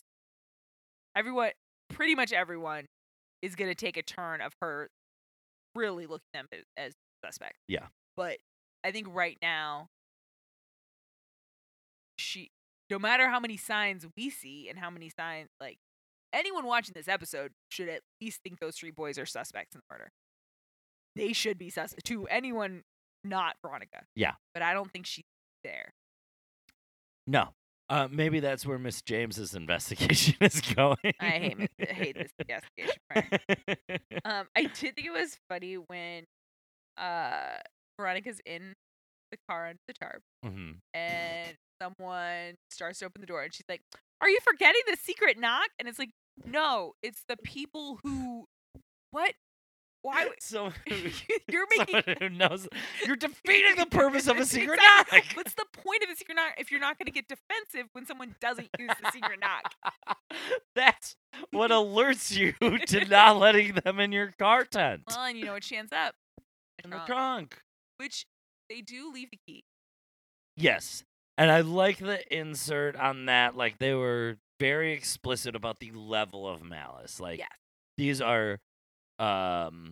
Rich elite boys committing a crime in their own self-interest with the idea that no one will be hurt and they'll get away with it. It's all fun. Yeah, like exactly. Speaking gibberish or doing karaoke. Exactly. Like this is a thing we're going to do. Tomorrow it'll be gone. We won't even think about it tomorrow. All right. Now, I feel like Veronica probably made a call for herself. Okay. I think if I'm in that car, I'm taking out those tail lights anyway and trying to get some. I know that she's got Wallace on the phone, but like I I think I would have a panic. It would be so scary. Yeah. To be trapped in the trunk. I guess she knows Wallace is coming, but I would try to get someone's attention. I think it would be really, or I'd feel like I can breathe. Like, I'm kicking out those taillights, even if I have to pay for those taillights there. I mean, she knows the car hasn't moved. I think the biggest concern is she doesn't know if they're coming back. So, like, she's got Wallace on the phone, and he's going to let her out. How long is that going to take him? Versus, did they put her in the trunk and are going to get the boss who's going to drive the car, or they're going to get the tow truck to take the car? You know what I mean? Or just get the fucking gun. No, they take the tarp off, leave the door open. Yeah, they do. Where did they put the tarp? Folded in the back seat. Folded in the back seat. They are good boys. By some definition. Yeah, ish. But you know what, Veronica? She's like, hey, I got work to do here. Mm-hmm. And it's going to be snap work. So she goes, snap work. Snap. Clickety click. Clickety click. She takes pictures of all the Tritons. Yep. New and old. Mm-hmm. And then they see her. They go chasing her. She runs through the halls. And then she gets to the outside. Then what happens, Colin? Is it your favorite moment in the episode? It is my favorite moment of the episode. What happens? She runs up the back of the LeBaron with the top down and fucking pedal to the metal ready Wallace Fidel in the driver's seat. Yep. And she just runs over the trunk and dives feet so cool. first into the passenger seat, and they speed away. It's so smooth. It is like as cool as she is and as awesome as this show is, it's like it doesn't fit in a way that's awesome. Think? Like, you don't see that stuff a lot. No, you don't see that stuff a lot, but also I feel like it's just because she has been in a position where she's running behind. Like, it just makes me feel like she's capable. Oh, absolutely, she's capable. Like, it doesn't feel incongruous to her character. Oh, no. Not, I guess, not doesn't fit, but it's not, we don't see that sort of, like, action shot, right? I guess. Yeah. And I loved it. I was just like, fuck yeah, I would love to do that in my convertible. That would be super fun. You know what I'm going to do? I'm going to open both side hatches on my minivan and do, like, a somersault through to the other side of the street. That's a great idea. That'll be fun. Maybe do it from the street sidewalk. Just for safety. And you wait, I'm going to end up clobbering like a lady with a carriage. Yeah, I mean, there's probably a baby. Yeah. As well. Oh, yeah, that's implied. But you know what? What? B doesn't let it get her down. Because all that taking pictures of all these nerds tells her, I figured out. Yep. So she brings donuts. Which, is that a Duncan reference? I think it's just a cop reference. All right, she brings some donuts, which was very nice, mm-hmm. to Sheriff Lamb. It's like, hey, Sheriff Lamb, here's $250. Put this in a locker. You'll get an ID. Mm-hmm. By the way, it's going to be while I'm here. So there's proof that it wasn't. Yeah. She sits in his office, makes sassy Cosmo references. Yeah, it's delightful. It's delightful. It's great. So, like, as Veronica and Keith have banter, Veronica and Lamb have a different level of banter. Well, yeah, he's just very behind. Yes. He's just getting lapped. Yeah. I will say, and I know I complained about poor Mac having to go camping last episode. Mm-hmm. This episode, Veronica is wearing a heavy coat with a big old scarf. Yep. Again, January in Neptune, California. What? I know that there are people in the world who are watching this episode who were cold. Yeah. But none of them were in Southern California. That's crazy. Yeah, sure. Survivors of Chernobyl. Probably cold at the time. There were survivors, though? Yeah, probably. There's probably survivors to this day. I thought that was the thing, is people didn't live. I didn't watch the miniseries because I was worried it was going to be too sad. It is. Okay. But yeah, cold places in the world. She's overdressed. I was thinking, like, Missouri mm-hmm. or Chicago. Sure. Absolutely. New York. All of those places are places where you wear, I guess, and it's also true, scarves used to be a bigger fashion thing everywhere, or at least LA. I think they still exist here. She was overdressed. Yeah.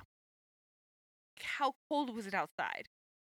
Was it supposed to be like 60? Lamb's in his tans and his white t-shirt. Yeah, like, so I don't. He's not wearing Fargo fucking parkas and stuff like that. It was I think that heavy jacket or scarf, maybe together. It was like, there's this thing about TV, and it always was a problem for me. Like in the summertime when I wanted to wear, when I was like, oh, beanies are cool. Yeah, I'm gonna wear a beanie when it's not snowing. It's so hot. Fashion will always be paramount to what is it, to utility in television, you know what I mean? No, fashion is paramount. I think that you want to hot or a lighter, sure, or one. Oh, I have. But yeah, it felt like the costumer forgot it was California. For that one outfit. Because otherwise, I feel like they wear sweaters, but I'll wear a sweater in the winter. I want to try you in this, and I want to. Oh, what if we did a little bit of this, and this is very Oh, Rory didn't want to wear this one. Rory Gilmore? Uh-huh. Same costumer. No, they were on different networks. They wouldn't right now. But later, once we have the Airy girls, just wait. I love those Airy girls. They're your favorites. Yep. But guess what? It was all worth it. Why? Because Rick shows up and is like, hey guys, what's up? Well, Veronica baits him. She calls him right after Lamb leaves the room. Like, hey, guess what? I found the bad guy. And he's like, okay, I'm here. And then and then he's like, where's the bad guy? And she's like, he just got here. You. Burn. And then he's like, baloney, I would never. And then she's like, oh, interesting, because they just found a fake ID in your locker. Ba-boom. And he's like, you can't prove that someone probably planted it. There were fake IDs in your locker or whatever. He's like, yeah, too bad the $250 that I paid you is in your bag. He's like, you mean my $250? And then she's like, interesting. Lamb, will you read what it says on that dollar? And then he reads, Veronica Mars is smarter than me. Oh, oh, stop it, she says. Yeah, it's very cute. He takes way too long. I mean, come on, read the whole sentence. I mean, as somebody who had that problem earlier tonight. Yes. And then she goes, wait, earlier tonight? When we were recording, I had it. Anyway. You did a great job. Oh, thank you so much. I didn't even know what you were talking about. Oh, it's you. Oh, I mean, stop. The stop it. May know exactly, but Ryan I don't Mogi know. is smarter than me. My second favorite thing to hear. I know, boo. But and then she's like, so why? And then she's like, okay, by the way, not a Triton. Didn't make the Tritons. Tried to pin it on them. You're a fake ID maker. Why the fuck did you target me? That's some bullshit. And he's like, I've got a reason. And in my head, I'm like, oh, like maybe a reasonable reason. Like she did something to you, or like something that is a reason to not like Veronica. Yeah, anything, really. And he's got a reason. His reason was Keith was hired by his dad's hedge fund company to investigate him for embezzlement. And basically broke apart the family. He lost his job. He had to do a little time. Parents got divorced. Or no, they took. But you know what? He didn't do time, but they took everything. Okay, but Keith didn't know the whole story. Well, what's the whole story, Mogi? The whole story is multiple times. Rick's dad didn't get his bonus. Oh, but that's okay. Bonus is like extra money that you're not really owed. It's like a reward for just... No, but like if you don't get your bonus multiple times, you really should steal from your company and it's all gravy. But did they also not give him his salary or his benefits or his company car? He was on commission. Oh, that's rough. No, here's the thing. If you embezzle from your company, you're embezzling. It doesn't matter if you got bonus or not. Like, that's so dumb. Yeah, I understand the sentiment. I mean, you do it on small scale. It's like, oh, fuck. Gloria may only let me take a 20-minute lunch today. I'm taking these staples. You know what I mean? It's like... I mean... I get it. Like, you do shit when you're pissed off. And here's the thing. If you got convicted of taking those staples, no one in your family should do revenge on the person... And again, the child of the person. Yes, and this is the other and this goes back maybe to the snitching thing. if you're investigating someone for a crime they did actually commit, and you bust them for a crime that they did actually commit, your hands are clean. Like, even if the dad did the crime, it honestly doesn't matter any reason that the dad did. Maybe the dad did the crime because he had a little brother who was dying of cancer and he needed treatment. It doesn't matter. Keith is clean. Depends on how you. I mean, I believe in the higher standard of the law, I guess, and that it depends on how you bust them. Not like, because otherwise you're getting on a slippery slope of like, oh well, if you wouldn't care that we were surveilling you illegally if you had nothing to hide. You get to that. You know what I mean? Yeah, but that's not what we're talking about. We're talking about a person who's committing a crime. Yeah. And you investigate, and a private eye investigates. Sure. You're right. As long as they get him clean, that's all I'm saying. Yeah. So yeah, I guess if the guy's problem was your dad planted a bug in my dad's office. Right. That he had no right to do because the cops couldn't do it because it was illegal. So your dad did it and also used something Keith does all the time. Well, and Veronica does. And did in this episode. Oh, yes. So like if it was something like that, like your dad bent the law by planting a bug and that got my dad, that's like, then I'd be like, okay, that is valid. Yeah. But your dad thought he had the right to steal from his company? What? And then the company, suspicious of him, hired a private investigator. You didn't get to keep your fancy house because your dad stole from his company? Okay. Bummer. Yeah. It was because the way the guy delivered it was as if he had a justification. And Veronica's face was she felt bad. Like, don't feel bad. She's like, oh, but I used to be rich too and lost everything. Or she didn't used to be rich, but she had cachet. She did that thing. Yeah, it was just such a weird. You can only justify it by saying she's a fucking hardcore 09er deep down. She's an 09er in her heart. But I wrote "fuck you, Rick" in my notes. I was like, that is bullshit. And I can't say it enough. A bonus is literally extra money. Well, and I get it because you've seen Christmas Vacation, National Lampoon's Christmas Vacation. Oh yeah, the ultimate bonus is Cruelty bonus movie. If you're counting on the bonus as part of your salary, it is very tough to not get your bonus. Yeah. That hurts. Sure. Now, does that mean you get to steal your company or kidnap your boss in the middle of the night? Nope. No. Those are both crimes. Yep.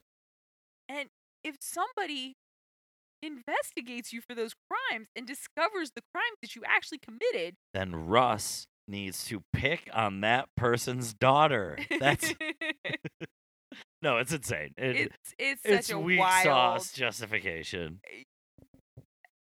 And I think that I would have been okay with it if Veronica was like, okay. But instead she's like, oh, the things we do have repercussions. And right. It's like, no, it felt like they were like, okay, the rules of a script say we need to justify this and give him a motive because that's what the thing says. And here's the one we came up with. All right, moving on. What's the final button-up scene? And you know what I mean? Yeah, and it feels like it was the whole problem with the speech is one phrase. And it's not what he didn't know. Keep that. Then it's, my dad didn't get his bonus. 3 years in a row. 3 years in a row. Like, if you changed, my dad didn't get his bonus 3 years in a row for a justifiable, like, what they didn't know is that my dad was trying to clean up the books because they were cooked by his predecessor. What they didn't know is that my dad, had taken on extra responsibilities and they promised him a raise and never put in his pay. What they didn't know is that he was using that money to pay back pensions that someone else had stolen. What they did, there's 1,000 things. Yeah.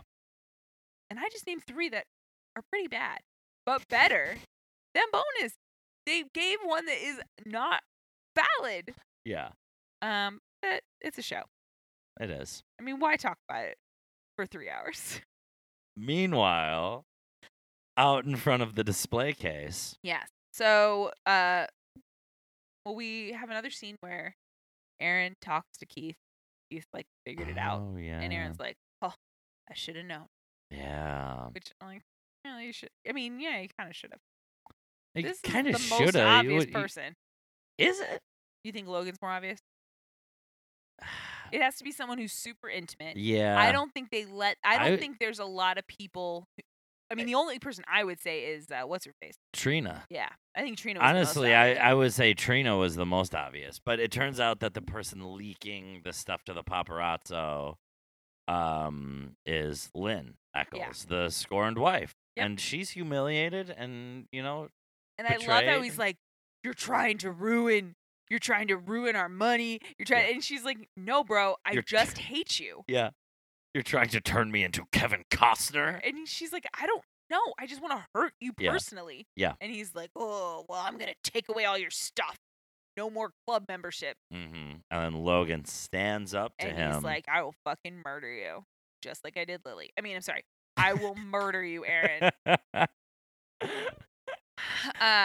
And Aaron is hot because Logan does not usually talk to him this way. I feel like it's this thing, and I don't know, but it seems like all abusers have to have in the back of the mind that there's going to be a day that they won't be able to get away with it. And I think Aaron is shook because, like, is today the day he can no longer, like, physically dominate his son? Yeah, I don't know if it's always in their head that it's coming. Mm-hmm. Because I think you're right. There's an underlying assumption, especially once your kid gets to be as old as Logan.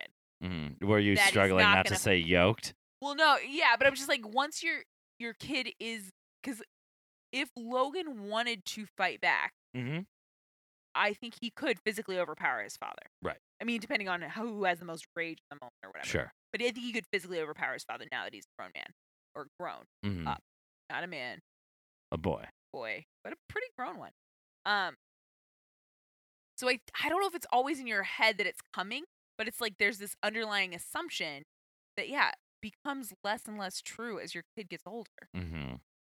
But if it's never tested, like if the underlying assumption is I will be able to physically, emotionally, and mentally dominate you. I think that's where the emotional and mental domination becomes more important. Yes, but I don't know if it's like, I don't know. I mean, I've never been an abuser. Yeah. I think you're agreeing. I agree, and I will tell that to the cops right now. How does that work in Nyberg? But yeah, I don't know if you're conscious that that's going to happen, or if you are just so dependent on it happening, on it not happening, that when it does, you're going to be taken back. Yeah.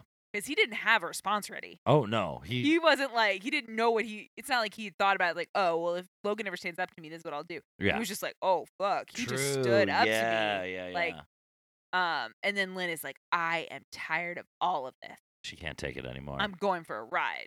He doesn't say that.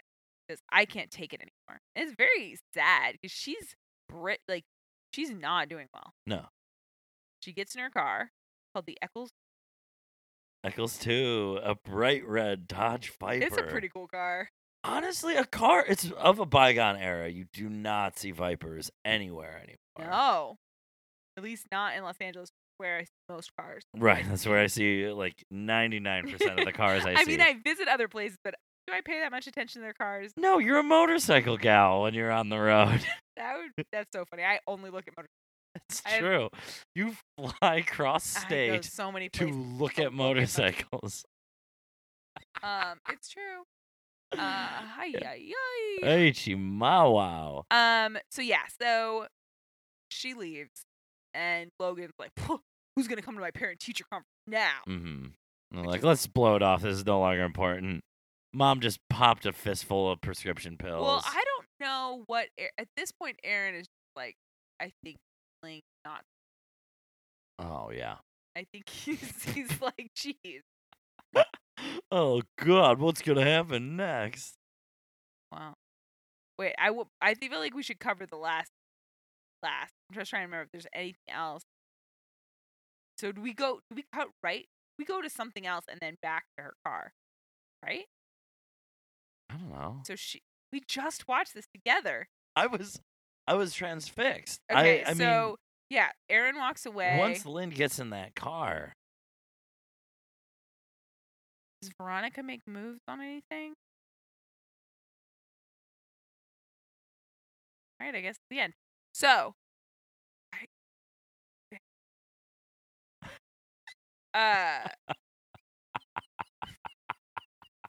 no dead air here. I just thought there was something that happened between, but I guess not. I mean, I thought but maybe it's not. Maybe it's just we see her car, we see her license plate, and then we cut to the. Is it gonna tell us? I'm gonna see if it's in the book. All right, let's just move on. We've been talking for 3 hours. Episodes. Seriously. So in the end, she parks her car, not quite perpendicular, but like at a 45-degree angle. She's making a lane and impassable on a bridge. Mm-hmm. And when I say she's making it impassable. She's gone. Doors open. Yeah. Car's akimbo. It's a bridge, and I don't see her anywhere. So. Yeah. I mean, the most obvious conclusion to draw from these clues and the fact that she did a bunch of drugs. And the helicopter pilot is like, doing a VO. Yeah. It appears, I mean, it appears she jumped off the bridge. Yeah, Lynn Eccles, R.I.P., as far as we know, is no longer with us at the end of season 1, episode 12. Oh, man. I know. Oh, you know what? We cut back to Veronica and Duncan because Veronica says, I'm not going to. That's that fight. She gives him the photos he gives took. Him the photos. God damn it, you were right. Yes, it was worth it all. Say it one more time. My number one favorite thing to hear. Mogi, you were right. You're so much smarter than me. Oh, God. A 1-2 punch. 1-2. Pow, pow. You getting compliments. I like compliments. Words of affirmation. Oh, girl. So. This is so big. Yeah. So Veronica and Duncan have a moment. Mm-hmm. It's very sweet, but also, and I think sometimes people have a lot of negative things to say about Duncan. He's a donut. He's a donut. He's emotionally unreachable. Yes, but I think that in the last couple episodes, and certainly in this episode, now that we know he is no longer on his antidepressants, and I'm not trying to say antidepressants are not good for people. Take them if you need them. No, but the show is framing a personality change, and that's the explanation. And I feel like he is more himself, or at least the guy that you think Veronica maybe was up with. More affable, more playful, more connected to other people. Yeah. And so it's interesting to see this. And I almost wonder, and they couldn't have done it 'cause it's not what the show is, but like, if people met this Duncan, if his reputation as dud wouldn't be there. I think some of that is cemented by the first few episodes of the show where he is emotionally stunted. Oh. So people are like, of course he's a dud. He never says anything funny. He just kind of looks out the window and it's like, yeah, well, he's all doped up. Sure. Show us fun Duncan. I mean, and he'll never be as... He'll never have the zingy zip of a Logan. Right, or of a Duncan whose sister is alive. Like, that's just it. Yeah. He said. But you know who also is going to lose his zip? Who's going to lose his zip? Poor Logan. He was already super suicidal, and then his mom jumped off a bridge. We'll find out. And all he's left with is his... I mean, where we are at the end of the episode, his mom is gone. Because even if she didn't jump off the bridge, she's not going... She didn't walk home. Like, she left her car in the middle of a bridge. As all we know is the car is left in the middle of the bridge, and she is... And the helicopter boy says it's an apparent or a possible jumper. Yes. So we are left to wonder at the end of this. It's a cliffhanger. It's a cliffhanger, but it's also, come on. She didn't walk back to her house. Come on. Come on now, sugar.